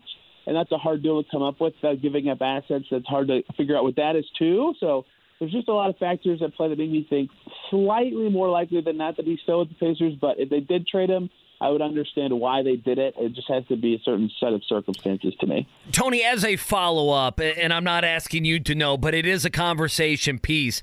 Zach LaVine there with Chicago out for the remainder of the season. He was going to be the shooting guard that we talked about, right? For the next 3-4 days, he was going to be the guy. Does that change the value in the next few days, him being out for a guy like Buddy Hield who would be available and maybe, would look nicer given that LaVine's going to be out the remainder of the season? Or do you think those two, have nothing to do with each other in the end?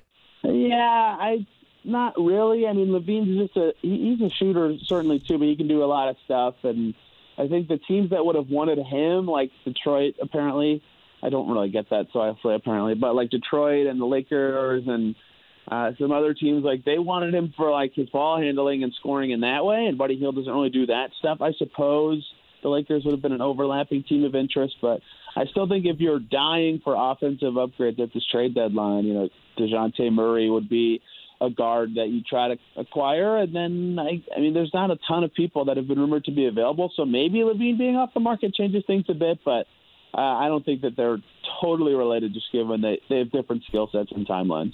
Again, he's the great Tony East. He is with us here on the Payless Liquors Hotline. Read his work, SI, Forbes.com, Locked On Pacers, an awesome listen on a daily basis. I want to get back into a little bit of trade conversation stuff here in just a second, but you're a smart dude, much, much smarter than I am. Have you heard or come up with a good alternative to this 65-game rule that we're currently dealing with? No. Here's the thing. I don't think the alternative has been said that makes the most sense to me. Here's the only thing that I don't like about it, and I didn't think of this until it actually happened during the season, so I'm not smart enough to have the foresight, and so I can't criticize them for anything about this. But, like we could start with Joel Embiid's case here, right? Like, he's not going to play 65 now, obviously, if he even plays again this season, so he won't win MVP. But in the history of the league, I think there's only been one MVP who played fewer than the equivalent of 65 games in a season, right? Because usually voters bake that into their decision-making. I think it was Bill Walton in the 70s, right? So usually that number of games is like a factor anyway for awards like that, just because people value that, right? Playing minutes is valuable and for most valuable player. what makes it different for Halliburton, and the thing I have come not to like about the award, isn't necessarily that he would or would not be eligible for All-NBA if he didn't play 65 games. That's whatever. Like I just said, if you don't play as much, that's less valuable. It's that it's tied to his money, right? Like, I think the fact that it can be an award that has contractual incentives all of a sudden gives him reason and the Pacers reason to try to play him in funky ways to get him that $40 million. And maybe it's fine for his long-term health, but the fact that can be an incentive shouldn't be the case. But because the award is tied to money, it has to be an incentive, right? The Pacers agreed that he would be worth that much if he played 65 games and made All-NBA. So, everybody's kind of incentivized to potentially change his health risk just because of his contract status. And I don't know how you avoid that if you're going to tie it to All-NBA, but having it tied to money as well, I don't like. And I think that has been a negative side effect that this season has only affected Tyrese Halliburton, but is something that has become a negative consequence to me. All right, you had me clicking, so great work on the tweet. You had a tweet yesterday before tip-off and teasing one of your articles, one of the more under-discussed factors for the Pacers heading to the trade deadline to me. This was in regards to a Pascal Siakam trade item that we, speaking for me and Andy, we have not brought to the forefront maybe as much as we should have. Could you explain to our audience a little bit of what they would find in your latest work? Everybody's least favorite thing, the luxury tax. Just pay it, owners. Everybody pay it. Yeah, they're going to be expensive next year, right? And, when I was talking to Bobby Marks on my podcast last week, he mentioned it too, right? Like, their dynamics changed very quickly from a team that could be under the cap and maybe spending some money next summer to, we're going to be, up against that tax line over $170 million next year was the projection put out by the NBA last week. All the teams need that projection to make trade deadline decisions. And, if they re-sign Siakam at the number that has been reported that they could and, keep Hield or sign and trade Hield for a player of similar contractual value or trade Hield now for a player of similar contractual value, maybe they don't keep Obi Toppin. But if they keep all their young guys and keep their team together, they're going to be right at or over that line, right? And that is, maybe they're fine with it being over the tax. They're clearly trying to be good, and you pay money for good teams. But if you're pretty close to the luxury tax line, history says in the NBA that you try to get under it. And if you're not a rock-solid contender, history says that you try to get under it. And so they have a lot of time to figure it out, till the end of next season. But I think that's a factor in their decision-making for the next probably year is that year specifically, just next year, because after that, the new the new TV deal should go into effect, and all the discussion is that would make the cap jump 10% every year, which would make the tax jump more, and all of a sudden the Pacers wouldn't have to worry about it as much. But for next year specifically, trying to figure out how to wiggle under that line will be an interesting thing, whether that means they have to lose Obi Toppin as a free agent, and if so, do you try to move on from it now? Whether that means they, kind of hope Halliburton doesn't make All-NBA. That would give them some wiggle room. Or maybe Hield's money or Siakam's money comes in at a lower number. Or maybe they have to think differently about McConnell's future. There's a lot of ways that they could do it, but the fact that they have to think about that stuff now, I think, bleeds into their trade deadline thinking this year, because the value of some of those players in the summer could change for them a little bit, or they have to dump someone, like they did in the 2021 summer with TJ Leaf to Oklahoma City. So maybe it's too early, but I think that given their projections of salaries next year, it's something they have to start thinking about. And, if they make a trade that just kind of seems weird on the surface in the next couple of days, perhaps that's a big factor in line. I don't think that's been discussed enough. Tony, last one for me, and as always, greatly appreciate your time. Again, Tony East from SI with us here on the Payless Liquors Hotline.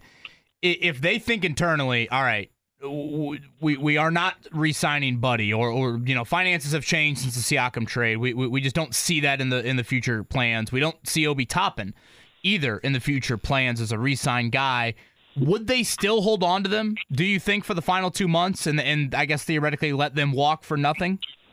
Maybe. I mean, if they know they're not going to, or are confident they're not going to re-sign them, they have to look at trades, obviously, right? That was the big discussion with Miles Turner last year. But the thing that changed, too, when they traded for Siakam is, they're clearly going for it, right? So there is value in what that player provides you the rest of this season and in the postseason. So the value they get back can't just be future value, and that's it. It has to be enough value in the future that you feel good about losing that production for the rest of this season and into the postseason. And you have them.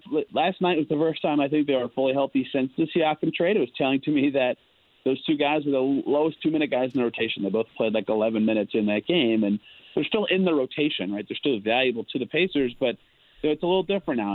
That value calculation wasn't a thing beforehand for them. They didn't have to worry about, as much the production down the rest of the season. Now, clearly with them going for it, they do. So I think that, if they know certainly they're not going to re-sign the guy, they should definitely think hard about what trades are out there or what value future-wise makes sense. But now they care a lot more about what that production can be for the rest of this specific season, and I think that matters a lot.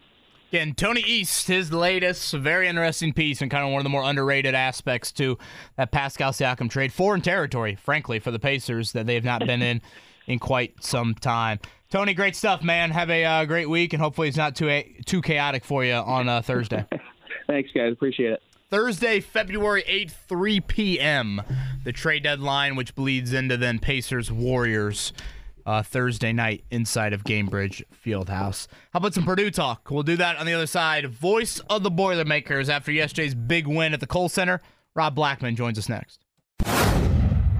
Should be a fun week. Going to be a bunch of good shows. College basketball trade deadline coming up Thursday in the NBA, Super Bowl week, and so much more. We'll talk about it every morning here, 7 to 10 on The Fan. And as always, we're broadcasting live from the DriveHubler.com studios. Love the conversation we've had about Purdue and some college basketball, so let's keep it going. Voice of the Boilermakers, Rob Blackman, joins us here on the Payless Liquors Hotline. Rob, good morning. Thank you so much for joining us. Let's dive right into it. We've talked so much this year about checking boxes off, and whether it be neutral site games or on the road or there at home. Boy, Purdue has checked, in my opinion, every single box, and you saw Wisconsin, another great example of that yesterday. Do you feel the same way, that this team has done everything that they needed to do to show how great they are thus far this season? Yeah, probably. Certainly, it'd be hard to argue against that. You mentioned checking the boxes. Purdue's played 5 teams this year ranked inside the AP top 10, and they've beaten all 5 of them, with one of those obviously coming on the road yesterday. And then you look at, Big Ten road games. Purdue's played 7 of them, and they've won 5. And, the old adage, whether it's right or wrong, it does seem to work out this way, though. If you want to win a Big Ten regular season title, you need to win all your home games and then win at least half your road games, and that at least puts you in the hunt. And that's where Purdue is right now. Purdue's already won half of their Big Ten road games. They're 5-2 on the road with 3 to go. So, and they've won all the home games to this point. It's pretty good, Rob. Yeah, I'd have a tough time arguing that Purdue hasn't checked all the boxes. And look, I know Purdue fans, Purdue players, Purdue coaches, would like to have those games at Northwestern and Nebraska back. But if you're just looking at a full body of work through 23 games, I think Purdue's probably pretty pleased with what's going on here. Rob, last time Purdue had a point guard of the quality of Braden Smith? Kevin.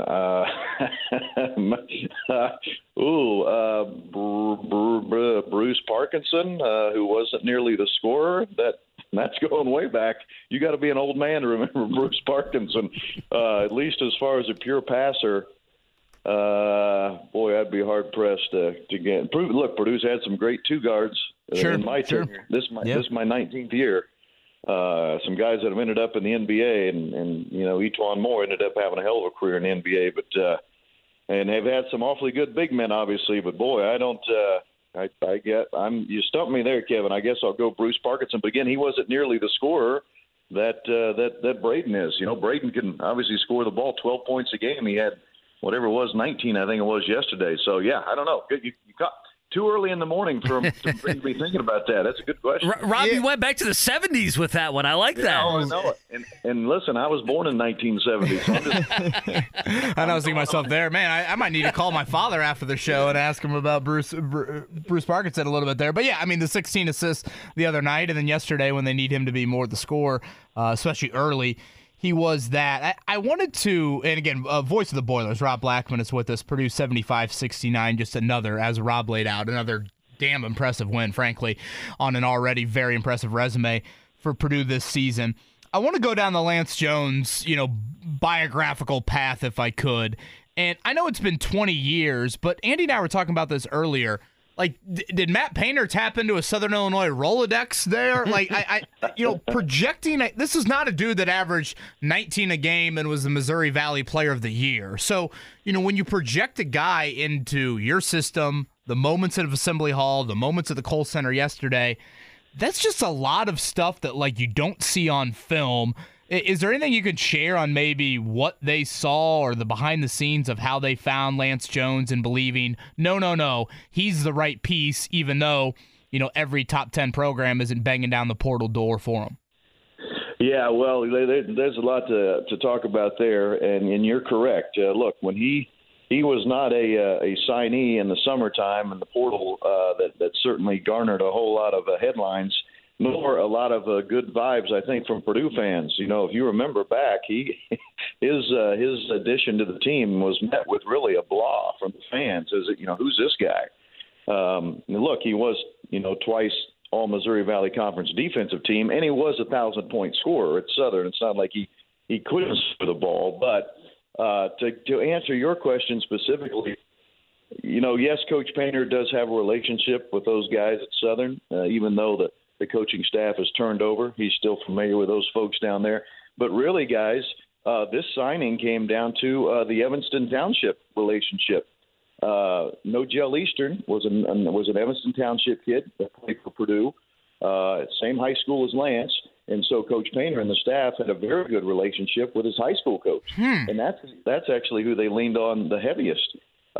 Because as we've kind of seen with this, the grad transfers and now more recently the portal transfers, I think everyone's kind of figured out Matt Painter's MO is he's really looking for more substance than anything else. It has to be a guy that fits with Purdue. It has to be a Purdue fit, or it's just not going to work.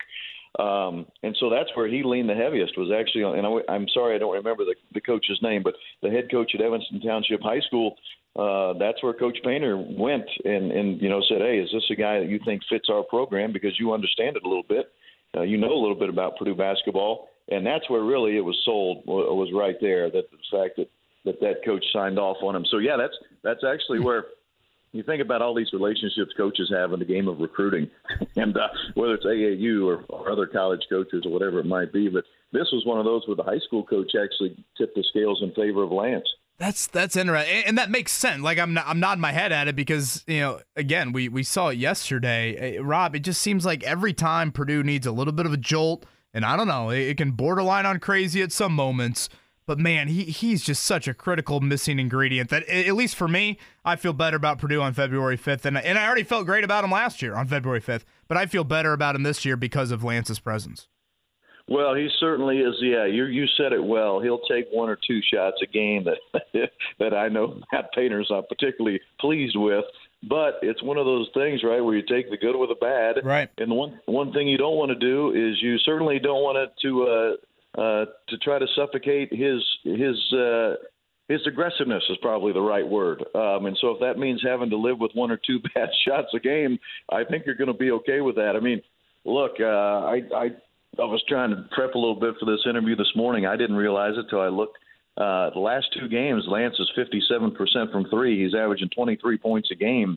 I mean, those are all American numbers. I know it's just two games, but if he can stay anywhere in that, in that stratosphere offensively through the months of February and March, Purdue could be in really good shape here in the last 2 months of the season. I would love to know, Rob Blackman with us, I'd love to know what else you found in that prep getting ready for this interview. Might be the first guest in the history of the show to prep. I kind of did a double take when you said prep for the interview. So, yeah, what else did you find? You have any more nuggets for us? Anything else? Actually, well, I did find, and you guys will be surprised that I was able to come up with this type of inside information, but I did find that KB and Andy are extremely underpaid for their value and what they bring to Sports Talk Radio. Look at that. Right, there you go. Rob, what's your Venmo? Boy, I tell you what. Can we handle that offline? Does Rob have a Venmo? That's a great question.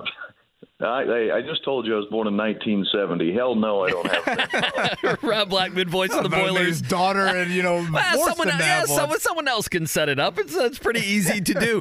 I'm just you mentioned the 5 teams in the top 10 or 6 in the top 11. The numbers that are out there, whether it be at home, road, neutral site.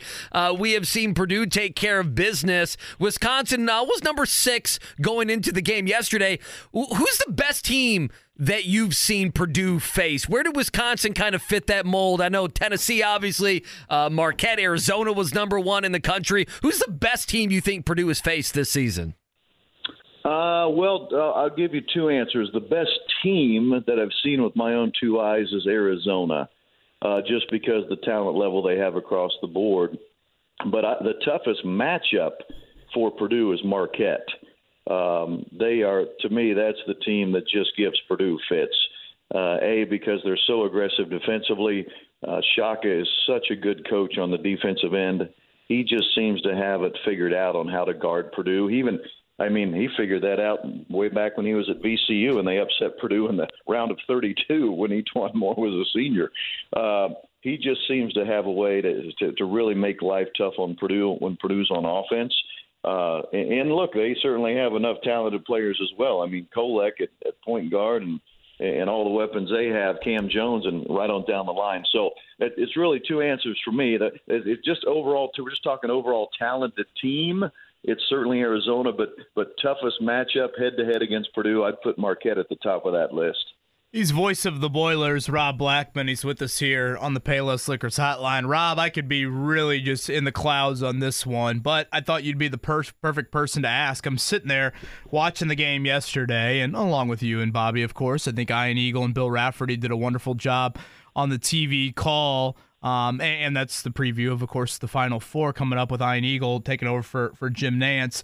He had a 3 call in the second half. I'm trying to think of who made it, probably Lance Jones, where he dropped a bullseye after that call. Again, I could be in the clouds. Is that any reference to Kliz there with that? I don't know. Ian Eagle, I can't imagine, has done many Purdue games, but he strikes me as a dude that does his homework as well. And maybe from a play-by-play standpoint, he wanted to dial one up for the Purdue faithful. Yeah, Kevin, I don't know, but I'm glad you brought that up because I had someone hit me up on Twitter yesterday and actually made that same point that he had said bullseye and asked me the same question. But I don't know. I have no idea. If that's the case, that is awfully cool. You think about this. We lost Kliz. Let's see, it'd be 3 years ago this month, actually. So. If that was indeed what he was doing, that is pretty damn cool. And by the way, you were right on Lance Jones because he was the only guy that actually made a 3-point shot yesterday for Purdue. Really? We only made 3 of them. We made 3, yeah. All 3. So you're definitely right that it was a Lance Jones 3. Gosh, and it just adds to it. We talked about it earlier in the show. The 1 field goal for Edey in the first half, 1 made 3, and you had a lead in the hardest road game, quote unquote, you're going to have all year in the Big Ten. All right, Rob, we'll end with this. It's Saturday night. It is the rematch. I don't necessarily need to go down an IU rabbit hole with you. The first matchup, though, even if Purdue could win this game by 15, and it could look a lot different just because of the foul trouble that Indiana did suffer early in that first half down there with Mackenzie Mbako and Cleo Ware exiting early. Anything else kind of stand out to you about the first matchup that you're looking to Saturday night? Again, I know it's maybe hard to kind of go apples to apples because the foul trouble was a big storyline early in that game, but anything in particular for Saturday night?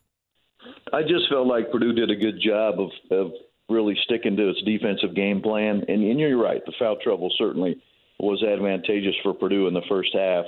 But, outside of Trey making I think 3 threes there for IU early in the second half, they just didn't have much offense from a shooting standpoint. They haven't all season from a perimeter shooting standpoint, and so that was Purdue's defensive MO going into that, is that they were going to allow some 3-point shots and try to be uber aggressive inside and try to take advantage there, and that's really how the game worked out. Again, if they don't, like I said, Trey made those, I think it was 3 threes in the second half. Outside of that, they did not have a whole lot of offensive shooting, anything offensively, quite frankly. So, Yeah, I don't think the game plan is going to be remarkably vastly different this time around. Both teams seem to be looking still about the same as far as percentages and those kind of things, shooting-wise and all that stuff. So, but I would remind fans, I know Purdue fans want to get awfully cocky about this one. Look, this is Purdue, Indiana, and truly anything can happen. So let's just kind of be ready for anything possible. As Coach Katie liked to always say, expect the unexpected. So that's what you expect with Purdue, Indiana. So I would also say this, guys. Purdue is finally in a position where it gets a week off. Purdue had gone the whole month of January without having its built-in bye week in there. So it's been a midweek and a weekend game for the entire month of January. And now Purdue finally gets a little bit of a break there. They only play 6 games in the month of February, and they've already played one of those. So they're down to 5 games for the entire month. So I think a little bit of rest and relaxation is going to help Purdue, and we'll see if maybe they look a little refreshed on Saturday against Indiana. Place will be rocking Saturday nights, 8 o'clock tip from Mackey, as it is the rematch, Purdue and Indiana. Rob, I know it was a busy travel day for you yesterday. Appreciate you waking up with us here on this Monday morning, and as always, enjoy the combos with you. Okay, guys. Thanks for having me. Have a great day. That's a great Rob Blackman, voice of the Boilers, right there on the Payless Liquors hotline. Andy, I asked him the Braden Smith question, not to play the old stump game, but I've thought this about Purdue for how many great Matt Painter teams have been there, and certainly, even of course the Katy teams. A great point guard has not really been a staple of the program. God, they've had so many good combo guards. He's right. So many good combo guards. So many. And, whatever you want to call Hummel or certainly Carl Landry or Glenn Robinson, et cetera, it goes on and on. But, when I think back to the best Painter tournament team, it's a team with Carson Edwards and Ryan Klein. Right. That was a team that had Grady Eifert in the starting lineup. And, it's not like, it was Matt Harms maybe the big guy on that team, or Haas? And I try to remember how the Matt years... Harms. I remember the recruitment of Matt Harms. How the years go together there. But, guards in March. That is a phrase that you hear quite often. And I think with the makeup of Braden Smith and, again, Lance Jones and Fletcher Lawyer, particularly away from home, has been much better this season than he was last year. That, to me, I think is another sign of encouragement here in a month. Rob's right. Anything can happen. Anything can happen in these games, Purdue and Indiana. Taylor Swift may leave Kelsey and decide she wants to, move in Brock with the Purdy? Sweeney. Wants to hang out with Andy Sweeney, and hang out with Kevin Bowen here. Anything could happen. Tiger Woods wants to play golf with Kevin at Augusta National. I could walk outside and get struck by lightning. The sun could even be out. Isn't the sun supposed to be out? We may need to send Corbin out and see if the sun. 60 degrees later this week. Oh, it's great. I almost listened yesterday, legit. I was like, I almost watched the Purdue game outside. I was this close. I'm like, if it's 3 degrees warmer, I think I got the sweatshirt on, and I think I'm outside at 1 o'clock. When do we start doing 10-day weather for the All-Star Watch? Oh, boy. I don't know, but I'm pulling up the Apple Weather app, that horrible app. I did see. Oh, geez. I'm seeing a high of 33 next Tuesday. I did see. But then 43 next Wednesday. 3 or 4 of the key potholes downtown. They did fill last week. Corbin, you saw this as well. There's some by the station, but there's other Washington Street. No, there was probably 3 or 4 of the ones where I'm like, you could fit a family of 4 in this pothole. They did clean those up before the All-Star Rosie break. loves a good game of hide and seek. I'm like, you know what? That pothole in front of our house, just right there. You could fit in there, honestly. You wouldn't have to worry about you coming into our bed at 2 a.m.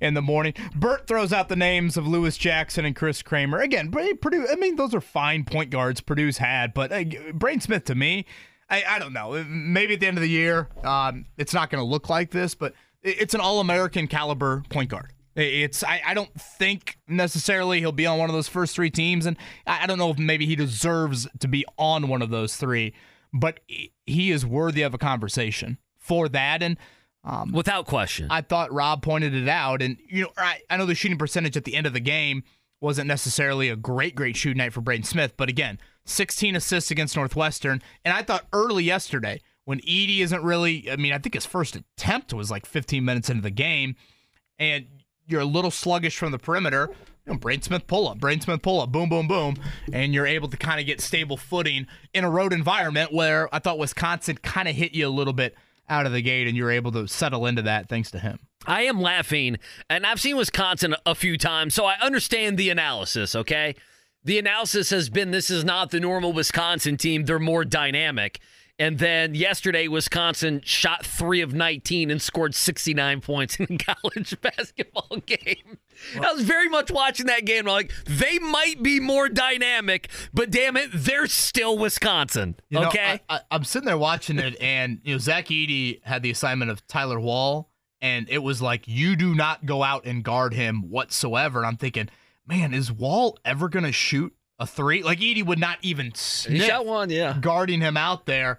And then he fires one up late, and I swear it was going to make a hole in the backboard. And I'm like, it was in a big moment. Yeah. That's why the Purdue scouting report said don't guard Tyler Wall. It almost banked off the backboard twice. He threw it so hard off the backboard. Just one other thing. I was going to bring this up. I know we were back and forth in the interview. The kind of thing with Lance Jones is he's YOLO at times, but he fits the mantra of who Purdue is. Does that make sense? Yeah. Like he's not too plays his ass off. He's not too YOLO to where it's like, okay, Painter's really having to bite his tongue on this one, right? Does that make sense? Where it's like, okay, he has a whole set of rules, whereas, everyone else has their other set of rules. It's not that, but it's moments of, hey, you're early in the shot clock, they're getting close, it's a one possession game.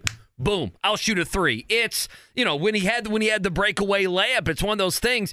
Do you pull it back, run your offense, give the ball to Braden Smith? No, he took it, he went down, he scores a layup. Not everyone would have done that, right? Well, on a Purdue team, on past teams. Like, when I think of YOLO, I'm trying to think of like a good NBA description for it, of guys that just gunned, and I don't know, Lou Williams is popping in my head. I know Lou Williams, a very good NBA player coming off the bench, but just like, honestly, Matherin is probably a good example of it. Benedict Matherin's got a bit of YOLO in him. He's got a little bit. He's got a bit of crazy in him, and I think he's earned the right to have some of that offensively. What Matherin does not give you is if the shot is not there, Matherin is not at the level of his career. There's been better signs of it this year, but he's not at the level at this point of his career of, I can help you in a few other areas. Lance Jones can do that. Oh, he'll get 10 rebounds and 8 assists. Go back to Rutgers game. Yeah. Remember? I'm pretty sure it was Rutgers. Yeah, he struggled. He only had like 4 points. Yeah, I'll look it up, but he struggled. Rutgers game, he's not scoring for you at all, but to your point, boom, here's 10 rebounds, here's 8 assists, and here's 5 steals. Like, to be able to check the, typically YOLO guys, it's score, and I'm that's all I can do. But for him, it's a little bit of the other areas that he can impact as well. And oftentimes, and we saw it with the Boo Buie assignment, it seems like kind of him and Ethan Morton are the guys that have, divvied up some of the top perimeter responsibilities, top guard responsibilities on the other team. So as Rob said, again, nothing for Purdue this week. If you're looking at it locally, tomorrow's the big night. Indiana at Ohio State and Butler at UConn. Indiana State plays Wednesday this week, so that kind of maps out the teams of note here, college basketball-wise, for the week. Phil tweets, Raise a spoon to Grandma, who always took all the hungry cousins to McDonald's for McNuggets and the Play Slide. Have something sweet in her honor. Come to McDonald's and treat yourself to the Grandma McFlurry today. Ba-da-ba-ba-ba. At participating McDonald's for a limited time. Life is so much more than a diagnosis. It's about sharing time with those you love, hanging with friends who lift you up, and experiencing all those moments that bring you joy. All hits, no skips. Learn more about Kisqali Ribociclib 200 milligrams at KISQALI.com and talk to your doctor to see if Kisqali is right for you. So long live singing to the oldies, jamming out to something new, and everything in between. Raise a spoon to Grandma, who always took all the hungry cousins to McDonald's for McNuggets and the Play Slide. Have something sweet in her honor. Come to McDonald's and treat yourself to the Grandma McFlurry today. Ba-da-ba-ba-ba. At participating McDonald's for a limited time. Life is so much more than a diagnosis. It's about sharing time with those you love, hanging with friends who lift you up, and experiencing all those moments that bring you joy. All hits, no skips. Learn more about Kisqali Ribociclib 200 milligrams at KISQALI.com and talk to your doctor to see if Kisqali is right for you. So long live singing to the oldies, jamming out to something new, and everything in between. He's driving, looks like, through a cornfield. Bright sun. I don't know where he's at in the area, but thank you. And Corey tweets us as well. He can confirm the sun is out at Fountain Square. So here we go. My old stomping grounds. How about that? We're feeling good. You want to do our goats of the week quickly here? Should we do our goats of the week? We can do our goat. Or you want to do it on the other side? It's already 9:20. Corbin, you got the goats of the week sounder ready to go? Is he ready to go? Load it up. Who is the GOAT? I told you all that I was the greatest of all time. Jordan, here's Michael at the foul line. A shot on Elo. Good! That's what I'm talking about! That's why he's the MVP! That's why he's the GOAT! The GOAT! Or GOAT?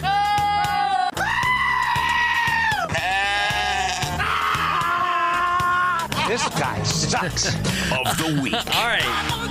Go to the weekend. Who had a great weekend and who had a terrible weekend? Let's start on the positive side. The go to the weekend, I was going to go with North Carolina and their dominating win, and then I thought, Andy, let's not do that. That's an entire team, plus they just lost to Georgia Tech before they played Duke. I'm not sure that's worthy, even though I think North Carolina might be the third or fourth best team in the country. I'm going to go with the NFL media, or just the media in general, okay? Dear Lord. And here's why. Where the hell are you going with this I'm one? going to tell you. I thank them because... Wait, is this lowercase? This is uppercase, oh, okay? Man. My lowercase, we'll get to that here in a second.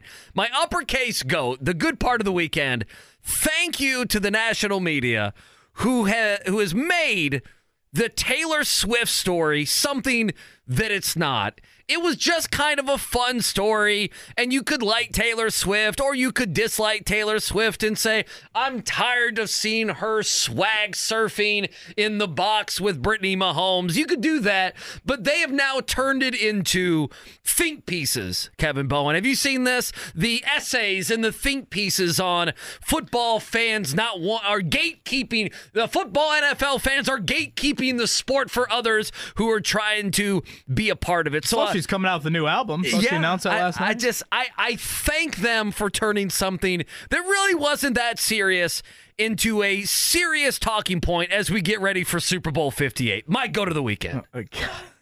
Can we dislike Brittany Mahomes but like Taylor Swift? You can do whatever you want. You can do whatever you want. Fair? But I got one for humanity, all right? Okay. This goes back to Friday. Did you see the Mark Andrews story? I did see the Mark Andrews story. On the flight out to... It's Arizona. Extremely scary. So I remember watching an E60, I want to say it was, within the last year or so, of Mark Andrews being a diabetic and him having to prick himself on the sidelines on a I want to say it was after every drive. If I'm not mistaken, he's got his little kit. He goes over the sidelines. Wow, it's every drive? I didn't know that. I thought it was every drive. And I'm relaying a couple tweets here, but this was Mark Andrews, again, Baltimore Ravens tight end. A tweet from a passenger on a flight from Baltimore to Phoenix. The doctor and nurse attending to a patient who was having a medical issue couldn't find a strong pulse. Her blood pressure was extremely low and required oxygen to breathe. It was genuinely scary. A man in the aisle seat popped up and said, "Could it be your blood sugar? I have a diabetic testing kit." It was indeed Mark Andrews. Andrews instructed the medical professionals, equal citizen heroes in the story, amen to that, on using his test kit. Eventually, her heart rate stabilized. Paramedics met the flight as soon as we landed. Andrews deplaned quietly, no fanfare, as he's done with his whole career. He stepped up in a huge moment when people needed him the most. We could probably leave out the football analogy there. Watching complete strangers spring into action to help save someone's life is truly amazing. How about that for Mark That's unbelievable. Andrews? Good for him. Good for Mark Andrews. There you go. Look, even Corbin gave a little clap there. He gave a little Derek Jeter head nod. He did. Hat tip there. My lowercase goat, the Big Ten Conference. Okay. All right, hear me out on this. All okay? right, I'm ready for you. I saw that the Big Ten Conference decided to fine Chris Collins for his antics at the end. $5,000. Okay, $5,000, right? For the fine for Chris Collins? Big fine, yes. They should have paid him $5,000 for his antics at the end of... You reward the man that created appointment television at the end of Purdue Northwestern. If you're a coach and you're getting tossed and you create entertainment value like that, no. We're about eyeballs, people. We're not about integrity. We're entertainment. Yeah, we're not about, great role models for young coaches out there. Yeah, it's college sports. No. This is an entertainment entertainment industry, the Big Ten Conference did it all wrong. You do not fine that man. You pay him $5,000 for a variety of things. One, very demonstrative in getting on the court very quickly on a no call. It just happened to be the end of the game. He waited to the end of the game, too. Two, he's courteous. He made it very clear to his player, I'm fine. And told, I believe, Brooks Barnheiser to move out of the way. I love the handshake to Matt Painter, the firm handshake. He then hit Zach Edey about as hard as one of his big men hit Zach Edey throughout the game. And then he gave us the, all right, Mackey crowd, I can't hear you. Give it to me a little bit louder. While the there. SID is pulling him down down the aisle with his shirt. So that's about 5 different signs of entertainment. I think $1,000 for each of them. He should have been rewarded. Big Ten Conference. Pay the man $5,000. Don't take away $5,000 away from him. I love it. I do love as well how it was only $5,000. It's such a. It's such that was an odd value. It's such a little puny. Like it was the Big Ten. Like I guess the Big Ten actually agrees with Kevin Bowen. They didn't really want to fine him, but they're like, in the interest of who we are as leaders and legends in college athletics, we have to throw a $5,000 fine. Part of me saw that. I'm like, wait, does Chris Collins make like $80,000 a year? Yeah, he makes. I know Northwestern Athletics are on a bit of a tight budget here, but still. Yeah, that's great. My go to the week is John Calipari.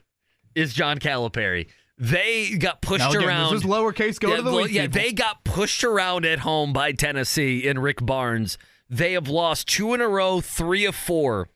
2 in a row at home, right? Yes, and on top of it, the win they have is over Arkansas, who stinks this season, and they didn't play well in that game. And now they have Vanderbilt. You may laugh at it. Jerry Stackhouse has kind of had his number the last couple years. Kentucky went from a top 10 team that everybody loved 2 weeks ago. I talked how, hey, I think this is a team that could contend and be in that tier 2.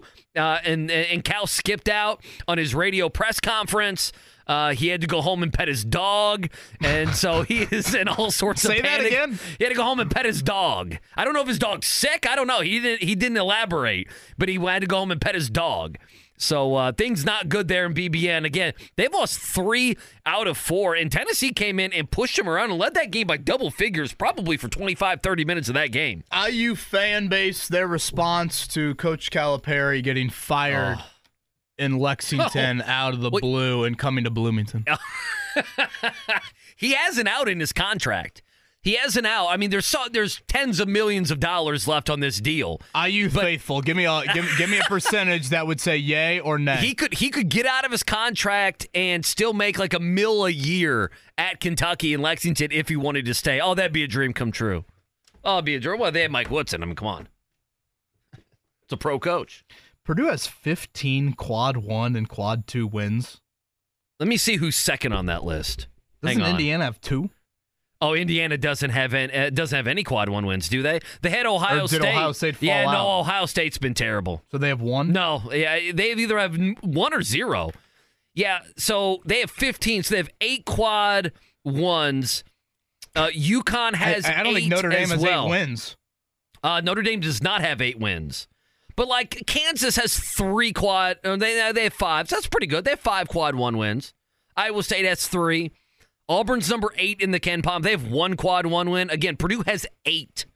That's an unbelievable number. It really is. 15-2 in quad 1 and 2 opportunities. Again, Purdue fans, book it. Book it right now. Friday and Sunday. Gamebridge Fieldhouse. It's a later start to March Madness this year, right? It is. It's a week back, is it not?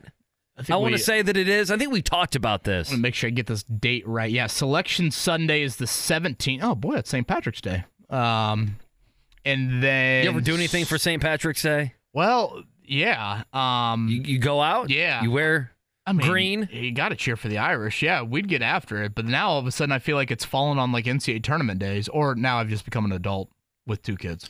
Yeah, I always remember having to do NCAA tournament stuff. Around St. Patrick's Day. I remember being on the radio while everyone else was drinking green beer. Yeah, the 22nd is what I'm seeing here for Purdue's first game. Corbin, I'm also disgusted at myself. I asked Kevin Bowen, do you do anything for St. Patty's Day? He's a Notre Dame fan. Yeah. Oh, yeah. I mean, like, of all people who would do something for that made-up holiday, it would be a Notre Dame Fighting Irish fan. I remember a few years ago, Notre Dame was in the play-in game against Rutgers and Dayton. They won in overtime. I believe it got to midnight, and one of the best Mike Bray lines said, I need some Jameson here in the wee hours of St. Patrick's Day morning. I'm sure he had some. Yeah. Now, I saw this earlier. There were some IU fans in the YouTube chat saying that Indiana's team would have gotten further a few years ago had the committee not given them the poor draw of the Dayton game and then shipped out west. Oh, yeah, I remember that a couple when St. Mary's ran them off the floor? I do. Is this where I bring up You also could win more games in the regular season, but Is this where I bring up Notre Dame did the Dayton to San Diego and then beat Alabama by 15 in round one and had Texas Tech on the brink of a Sweet 16 berth? Yeah. No one was remembering that but thank God you remembered that. Who was on that Alabama team? The little Quinterly. Quinterly's now in Memphis, still playing college basketball. If you said some other, the year before Brandon Miller, the year before it all went, haywire down there for, what's his name? I can picture him. What's the coach's name? Oh, goodness. Well, I mean, Nate Oates is a coach now. Yeah, Nate Oates. Yeah, Nate Oates. All right. Pop quiz in a few. 317-239-1070 for that. Let's do a morning check down. A little Pacers action to lead us off.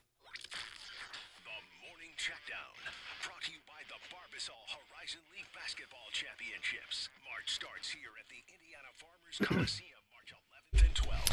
All right, 115.99. That's your final last night in Charlotte. Pacers over the Hornets. 28-23 on the season are the Pacers. One big change, even with Halliburton starting and playing 20 minutes, was Andrew Nembhard being inserted into the lineup. He played 27 minutes there alongside Tyrese. Post-game, Rick Carlisle on Nembhard getting the start. They're starting to get real synergy. Nembhard back in the lineup is something we thought made sense really for this game and potentially the next few. We'll see. But he gives us flexibility, and it makes the ecosystem of our roster work better. It sounds like that's the starting two guard moving forward. Again, the impact of that. Buddy Hield just played a season low in minutes. Trade deadline's Thursday. Are we connecting dots or are we not here? Thursday, 3 o'clock for the Pacers this week. They try to find some sort of kind of just even ground, if you will, leading into the All-Star break. 5 games left until the All-Star break. The home ones, Rockets Tuesday, Warriors Thursday, and then on the road for 3 leading into the break. That is at Knicks on Saturday, at the Hornets next Monday. The final game before the All-Star break, Pascal Siakam's return game at Toronto coming up a week from Wednesday. All right, we talked a lot of Purdue right there with Rob Blackman. Let's focus on the other positives from a college basketball sense here locally over the past weekend. Let's start with Friday night, the wee hours of that one. Butler Creighton, I will hand raised. I finally lost it with about 8 minutes to go. I could not stay up for the end of that one. 99-98 at Creighton. The balance of Butler once again on display. What a huge win for their resume. Jameel Telfort, outstanding in that one with 26. Without their starting point guard, Posh Alexander did not play. Butler goes on the road as a double-digit underdog and gets it done. They now are at UConn tomorrow night. But Andy, I mean, that game is it is purely house money. Like, the fact that you will have split Creighton and UConn, I mean, sure, UConn is big, but I would be willing to guess as we start to see the new bracketologies unfold this week, I would think Butler's going to be in over half of them. Let me give you a prediction. I'm going to say the consensus will be that they are the first team out. If you did all the bracketologists today, wins well, like it's crazy. At Marquette and at Creighton and Texas Tech on a neutral, and Villanova's a good win. Yeah, let me give you one. So like Villanova is, and I'm looking at the net right now, now that's not the end all be all. They're ranked higher than Butler. I do not understand that. Xavier is as well, and so is SMU. SMU has 0 quad 1 wins, and they're only 0-2 in those games. So it's not like they've had a lot of opportunities. That works against them. They have 1 quad 2 win. So, like, that's one of those things. They have a better record or the same record as Butler. I don't know how you say that you would have Butler behind a team like SMU. I'm interested. I know it's Monday. I think there's only one top 25 game tonight. I think it's Kansas State is a top 25 matchup. By the way, Kansas was impressive over the weekend, scoring the way they did that line against wasn't Houston. Bigger. That confused I don't either, me. but I think Kelvin Butler Sampson was laughing after the game that they were favored. I think Butler is going to be last team in, second to last team in, or first team out. I think that will be the consensus. Still a lot of opportunities here in February, so that's good a news huge win for Butler. Huge win. Speaking of huge, Robbie Avila, the 3 with about 50-ish seconds to go. With that game tied 67-all in Terre Haute. So the Sycamores of Indiana State now 20-3 on the year, 10-1. In the Mo-Val. They have a very manageable Missouri Valley schedule the rest of the way in the regular season. I think when the new polls come out, you could be seeing a top 25 Indiana State team. Scotty Johnson, the last time Indiana State's been ranked? Oh, you're putting them on. You're putting them on the spot. I like that. No, they had tournament teams. They had to sneak in the top 25 they had somewhere when they made the tournament. Minzer. JMV needs to text me this. Boy, the name's escaping me right around the 2000 year. But yes, we'll see when the new polls come out. Great win for Josh Schertz. A bunch fun game to watch. Those are two teams that, again, I'm watching Drake and Indiana State thinking those two teams deserve to be in over. I mean, do I really need to watch, I don't know, insert your middling Big Ten team make the tournament? I really enjoyed that one on Saturday evening. And Andy, I'll let you close it out with Indiana. Oh, do I have to? Why are you handing me Indiana? Why are you handing me that bag of Indiana? The grenade. There was 2 seconds on the shot clock, and I threw you the ball. You drove the lane, and then you kicked it out to me. And I'm just sitting here. 85-71, Indiana disgrace in the second half. Outscored by 18 in the second half. I mean, Khalil Ware was good again, but, besides then, a little Malik Renew, but, I mean, there's nothing else. I don't have anything else positive. And the thing is, they're just so bad defensively, too. They're bad on offense. They don't shoot threes. They can't shoot free throws. And their defensive numbers are just, I mean, they're going to be in the 200s in some of these defensive categories, perhaps, at the end of the year. Just bad, bad, bad. They have Ohio State coming up tomorrow night. Good luck. Yeah, I think you could make a strong argument the worst loss in the Woodson era. It's an Archie Miller loss. Penn State without their leading scorer. They come into Assembly Hall 48-30 in the second half there for the Nittany Lions. As Andy said, it is a reeling Ohio State team, winners of one game in the past 8 for them. Have you followed Archie, how bad he's doing at Rhode Island? Oh, it's bad, They're isn't it? 206 in the net. They're between San Jose State and the Stetson Hatters. They're 9-12 on the season. Usually good at baseball. Yeah, because I have a buddy who's an IU fan. It's like the only solace is Archie's down 35. And I'm like, I don't think that's, I mean, why do you care? He's at Rhode Island. You're Indiana basketball. Quit worrying about Archie being down 38 points at some time. Grasping at straws right now. What's OG Anunoby? What's Eric Gordon doing in the league? Yeah, is Thomas Bryant scoring? Is Cody Zeller? Does he have a cup of coffee still in the league? That's where we're at right now with Indiana. All right, pop quiz time is next. 317-239-1070 for that. Give us a call. We'll do the pop quiz. All right, so we'll get to a pop quiz here in just a second. Fun show. Reminder, check out the podcast. You miss any of our shows, 1075thefan.com. Scotty has given us the thumbs up. The last time Indiana State basketball was in the top 25 was Larry Bird's senior season. Is that right? I can't believe that. Michael Menzer, that was the name I was trying to get off the tip of my tongue.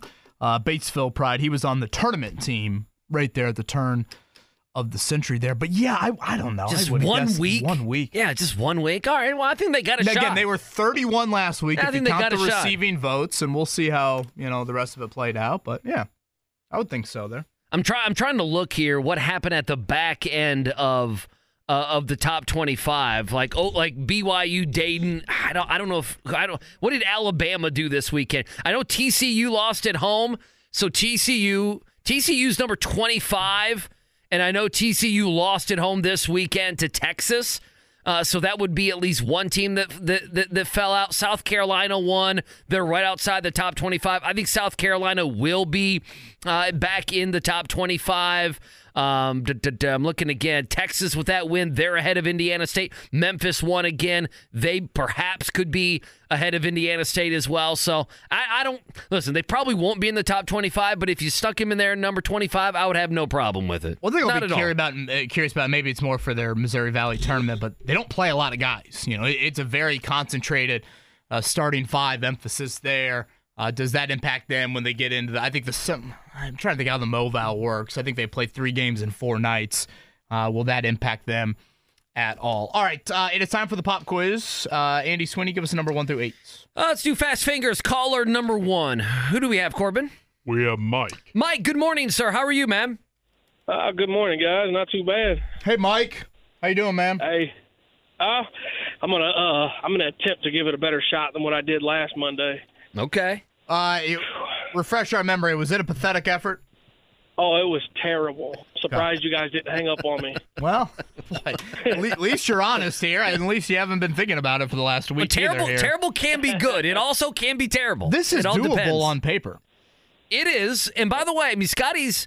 Whenever the Pacers play a game, you should know what question number 1 is going to be. You should be ready for that. Mike, we're going to start there. The leading scorer last night in the Pacers-Hornets game was who?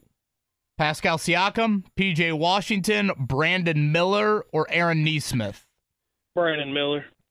There we go. You watch him play, and it just screams he's good. Paul George. Yeah, it does. He's a good player, too. He's on a bad team, but he's a pretty good player. All right, question number 2. Purdue's win at Wisconsin yesterday was the Boilers' first road win over a team ranked in the top 6 in almost 30 years. Name the last top 6 team Purdue beat on the road. That was all the way back in 1994. Was it Indiana, Ohio State, Michigan State, or Michigan? Man. It's a tough one. Yeah. A couple of their stars will be here for NBA All-Star Weekend, I think. Mm-hmm. One of them going to have a pretty big presence during the Rising Stars game. What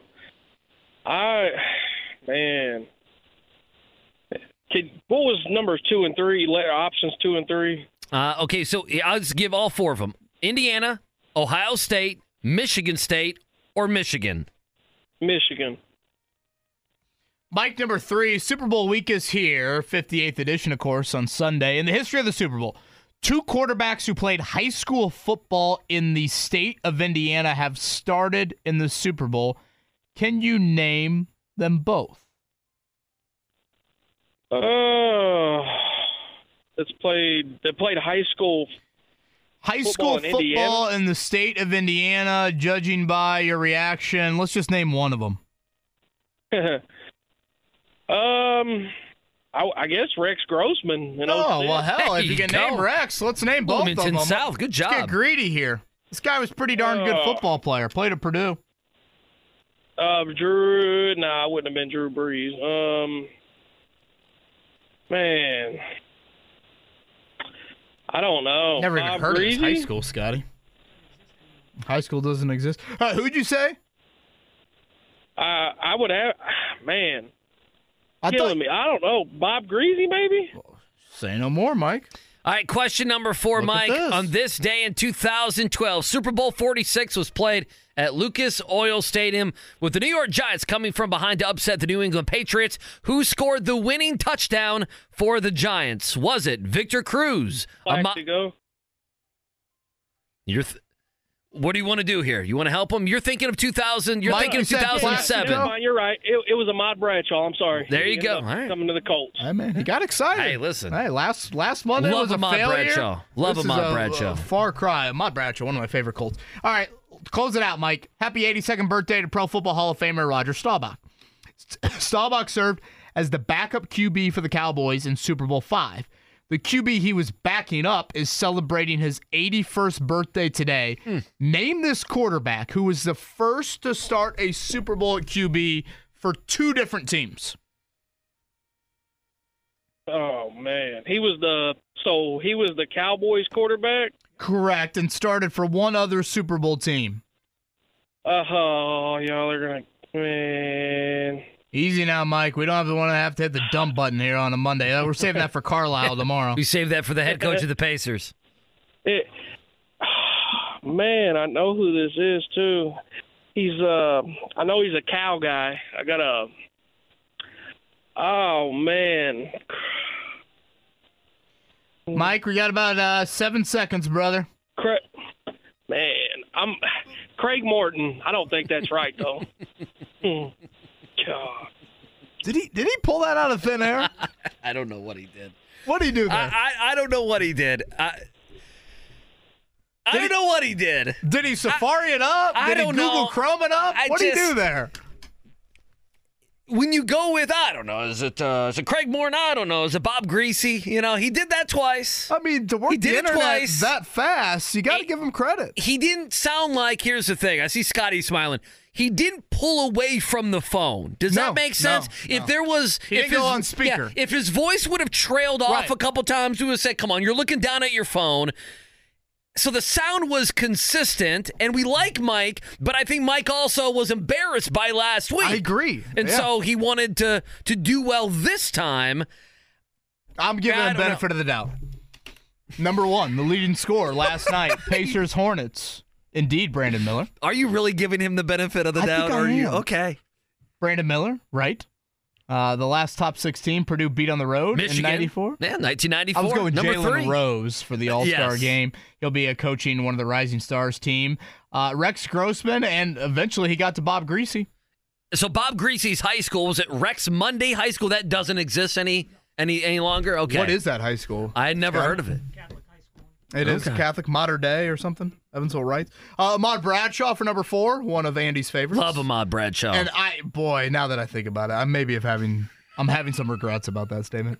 Craig Morton out of thin air. You even tried to say 7 seconds. You're like a $5,000 fine in the Big Ten. You just drew a number. You have 7 seconds to get Craig Morton. Mike, 5 for 5. Congrats on that. We'll vet it during the break. We'll do it one final time here. All right, fun show today on this Reaction Monday. Appreciate you hanging out. If you miss any of the fine program here, the Wake Up Call, 1075thefan.com. Download the podcast, the best of. We'll have that up shortly after the show. JMV at 3, Query and Company coming your way at noon. A couple minutes here, KB, I wanted to throw a story your way. I don't know if you happen to see this over the weekend. Do you know who Janai Broome is by any chance? No. He is the big man for Auburn basketball. Yeah. Dominated Notre Dame and he was one of those transfers. We talk about a good transfer. He was one of them. Janai Broome had 15, 9, and 7 over the weekend as Auburn went into Ole Miss in Oxford and won by 14. That was a big win. Ole Miss with Chris Beard and company, a nice team there. They're 18-4 now on the season. The reason I bring it up, do you know who is a huge Ole Miss fan? I saw the video. So you did see Morgan. I did, so yes. for people that don't know, Morgan Freeman is a huge Ole Miss fan. He sits courtside. Obviously, he's Morgan Freeman, okay? Where else would he sit? He's courtside. He's in the student section with his shirt off. Yeah, and he kind of grabs the back of the jersey of Broome's when Broome is going to inbound a pass. He does it before the play and everything else. And Broome slaps a hand, doesn't look, slaps his hand away, and then he looks behind him and sees that it's Morgan Freeman. And he's mortified that he has slapped away the hand of Morgan Freeman, so they make up, and then after the next TV timeout, he comes and he gives him a hug and everything, and a shake of a hand and everything else. But Janai Broome, hanging out with Morgan Freeman, gives him a little slap. Morgan Freeman had to be thinking, what the hell's going on here? His what are we reaction doing? was priceless. Absolutely priceless. He did legitimately feel bad. Did you watch 1 minute of the Pro Bowl? No. Nothing. Smart. Nothing. I saw the replay of Gardner Minshew. Everybody have a great, great Monday. Again, thank you to Tony East, Rob Blackman. Best of podcast will be up. We'll have Rick Carlisle on tomorrow. Raise a spoon to Grandma, who always took all the hungry cousins to McDonald's for McNuggets and the Play Slide. Have something sweet in her honor. Come to McDonald's and treat yourself to the Grandma McFlurry today. Ba-da-ba-ba-ba. At participating McDonald's for a limited time.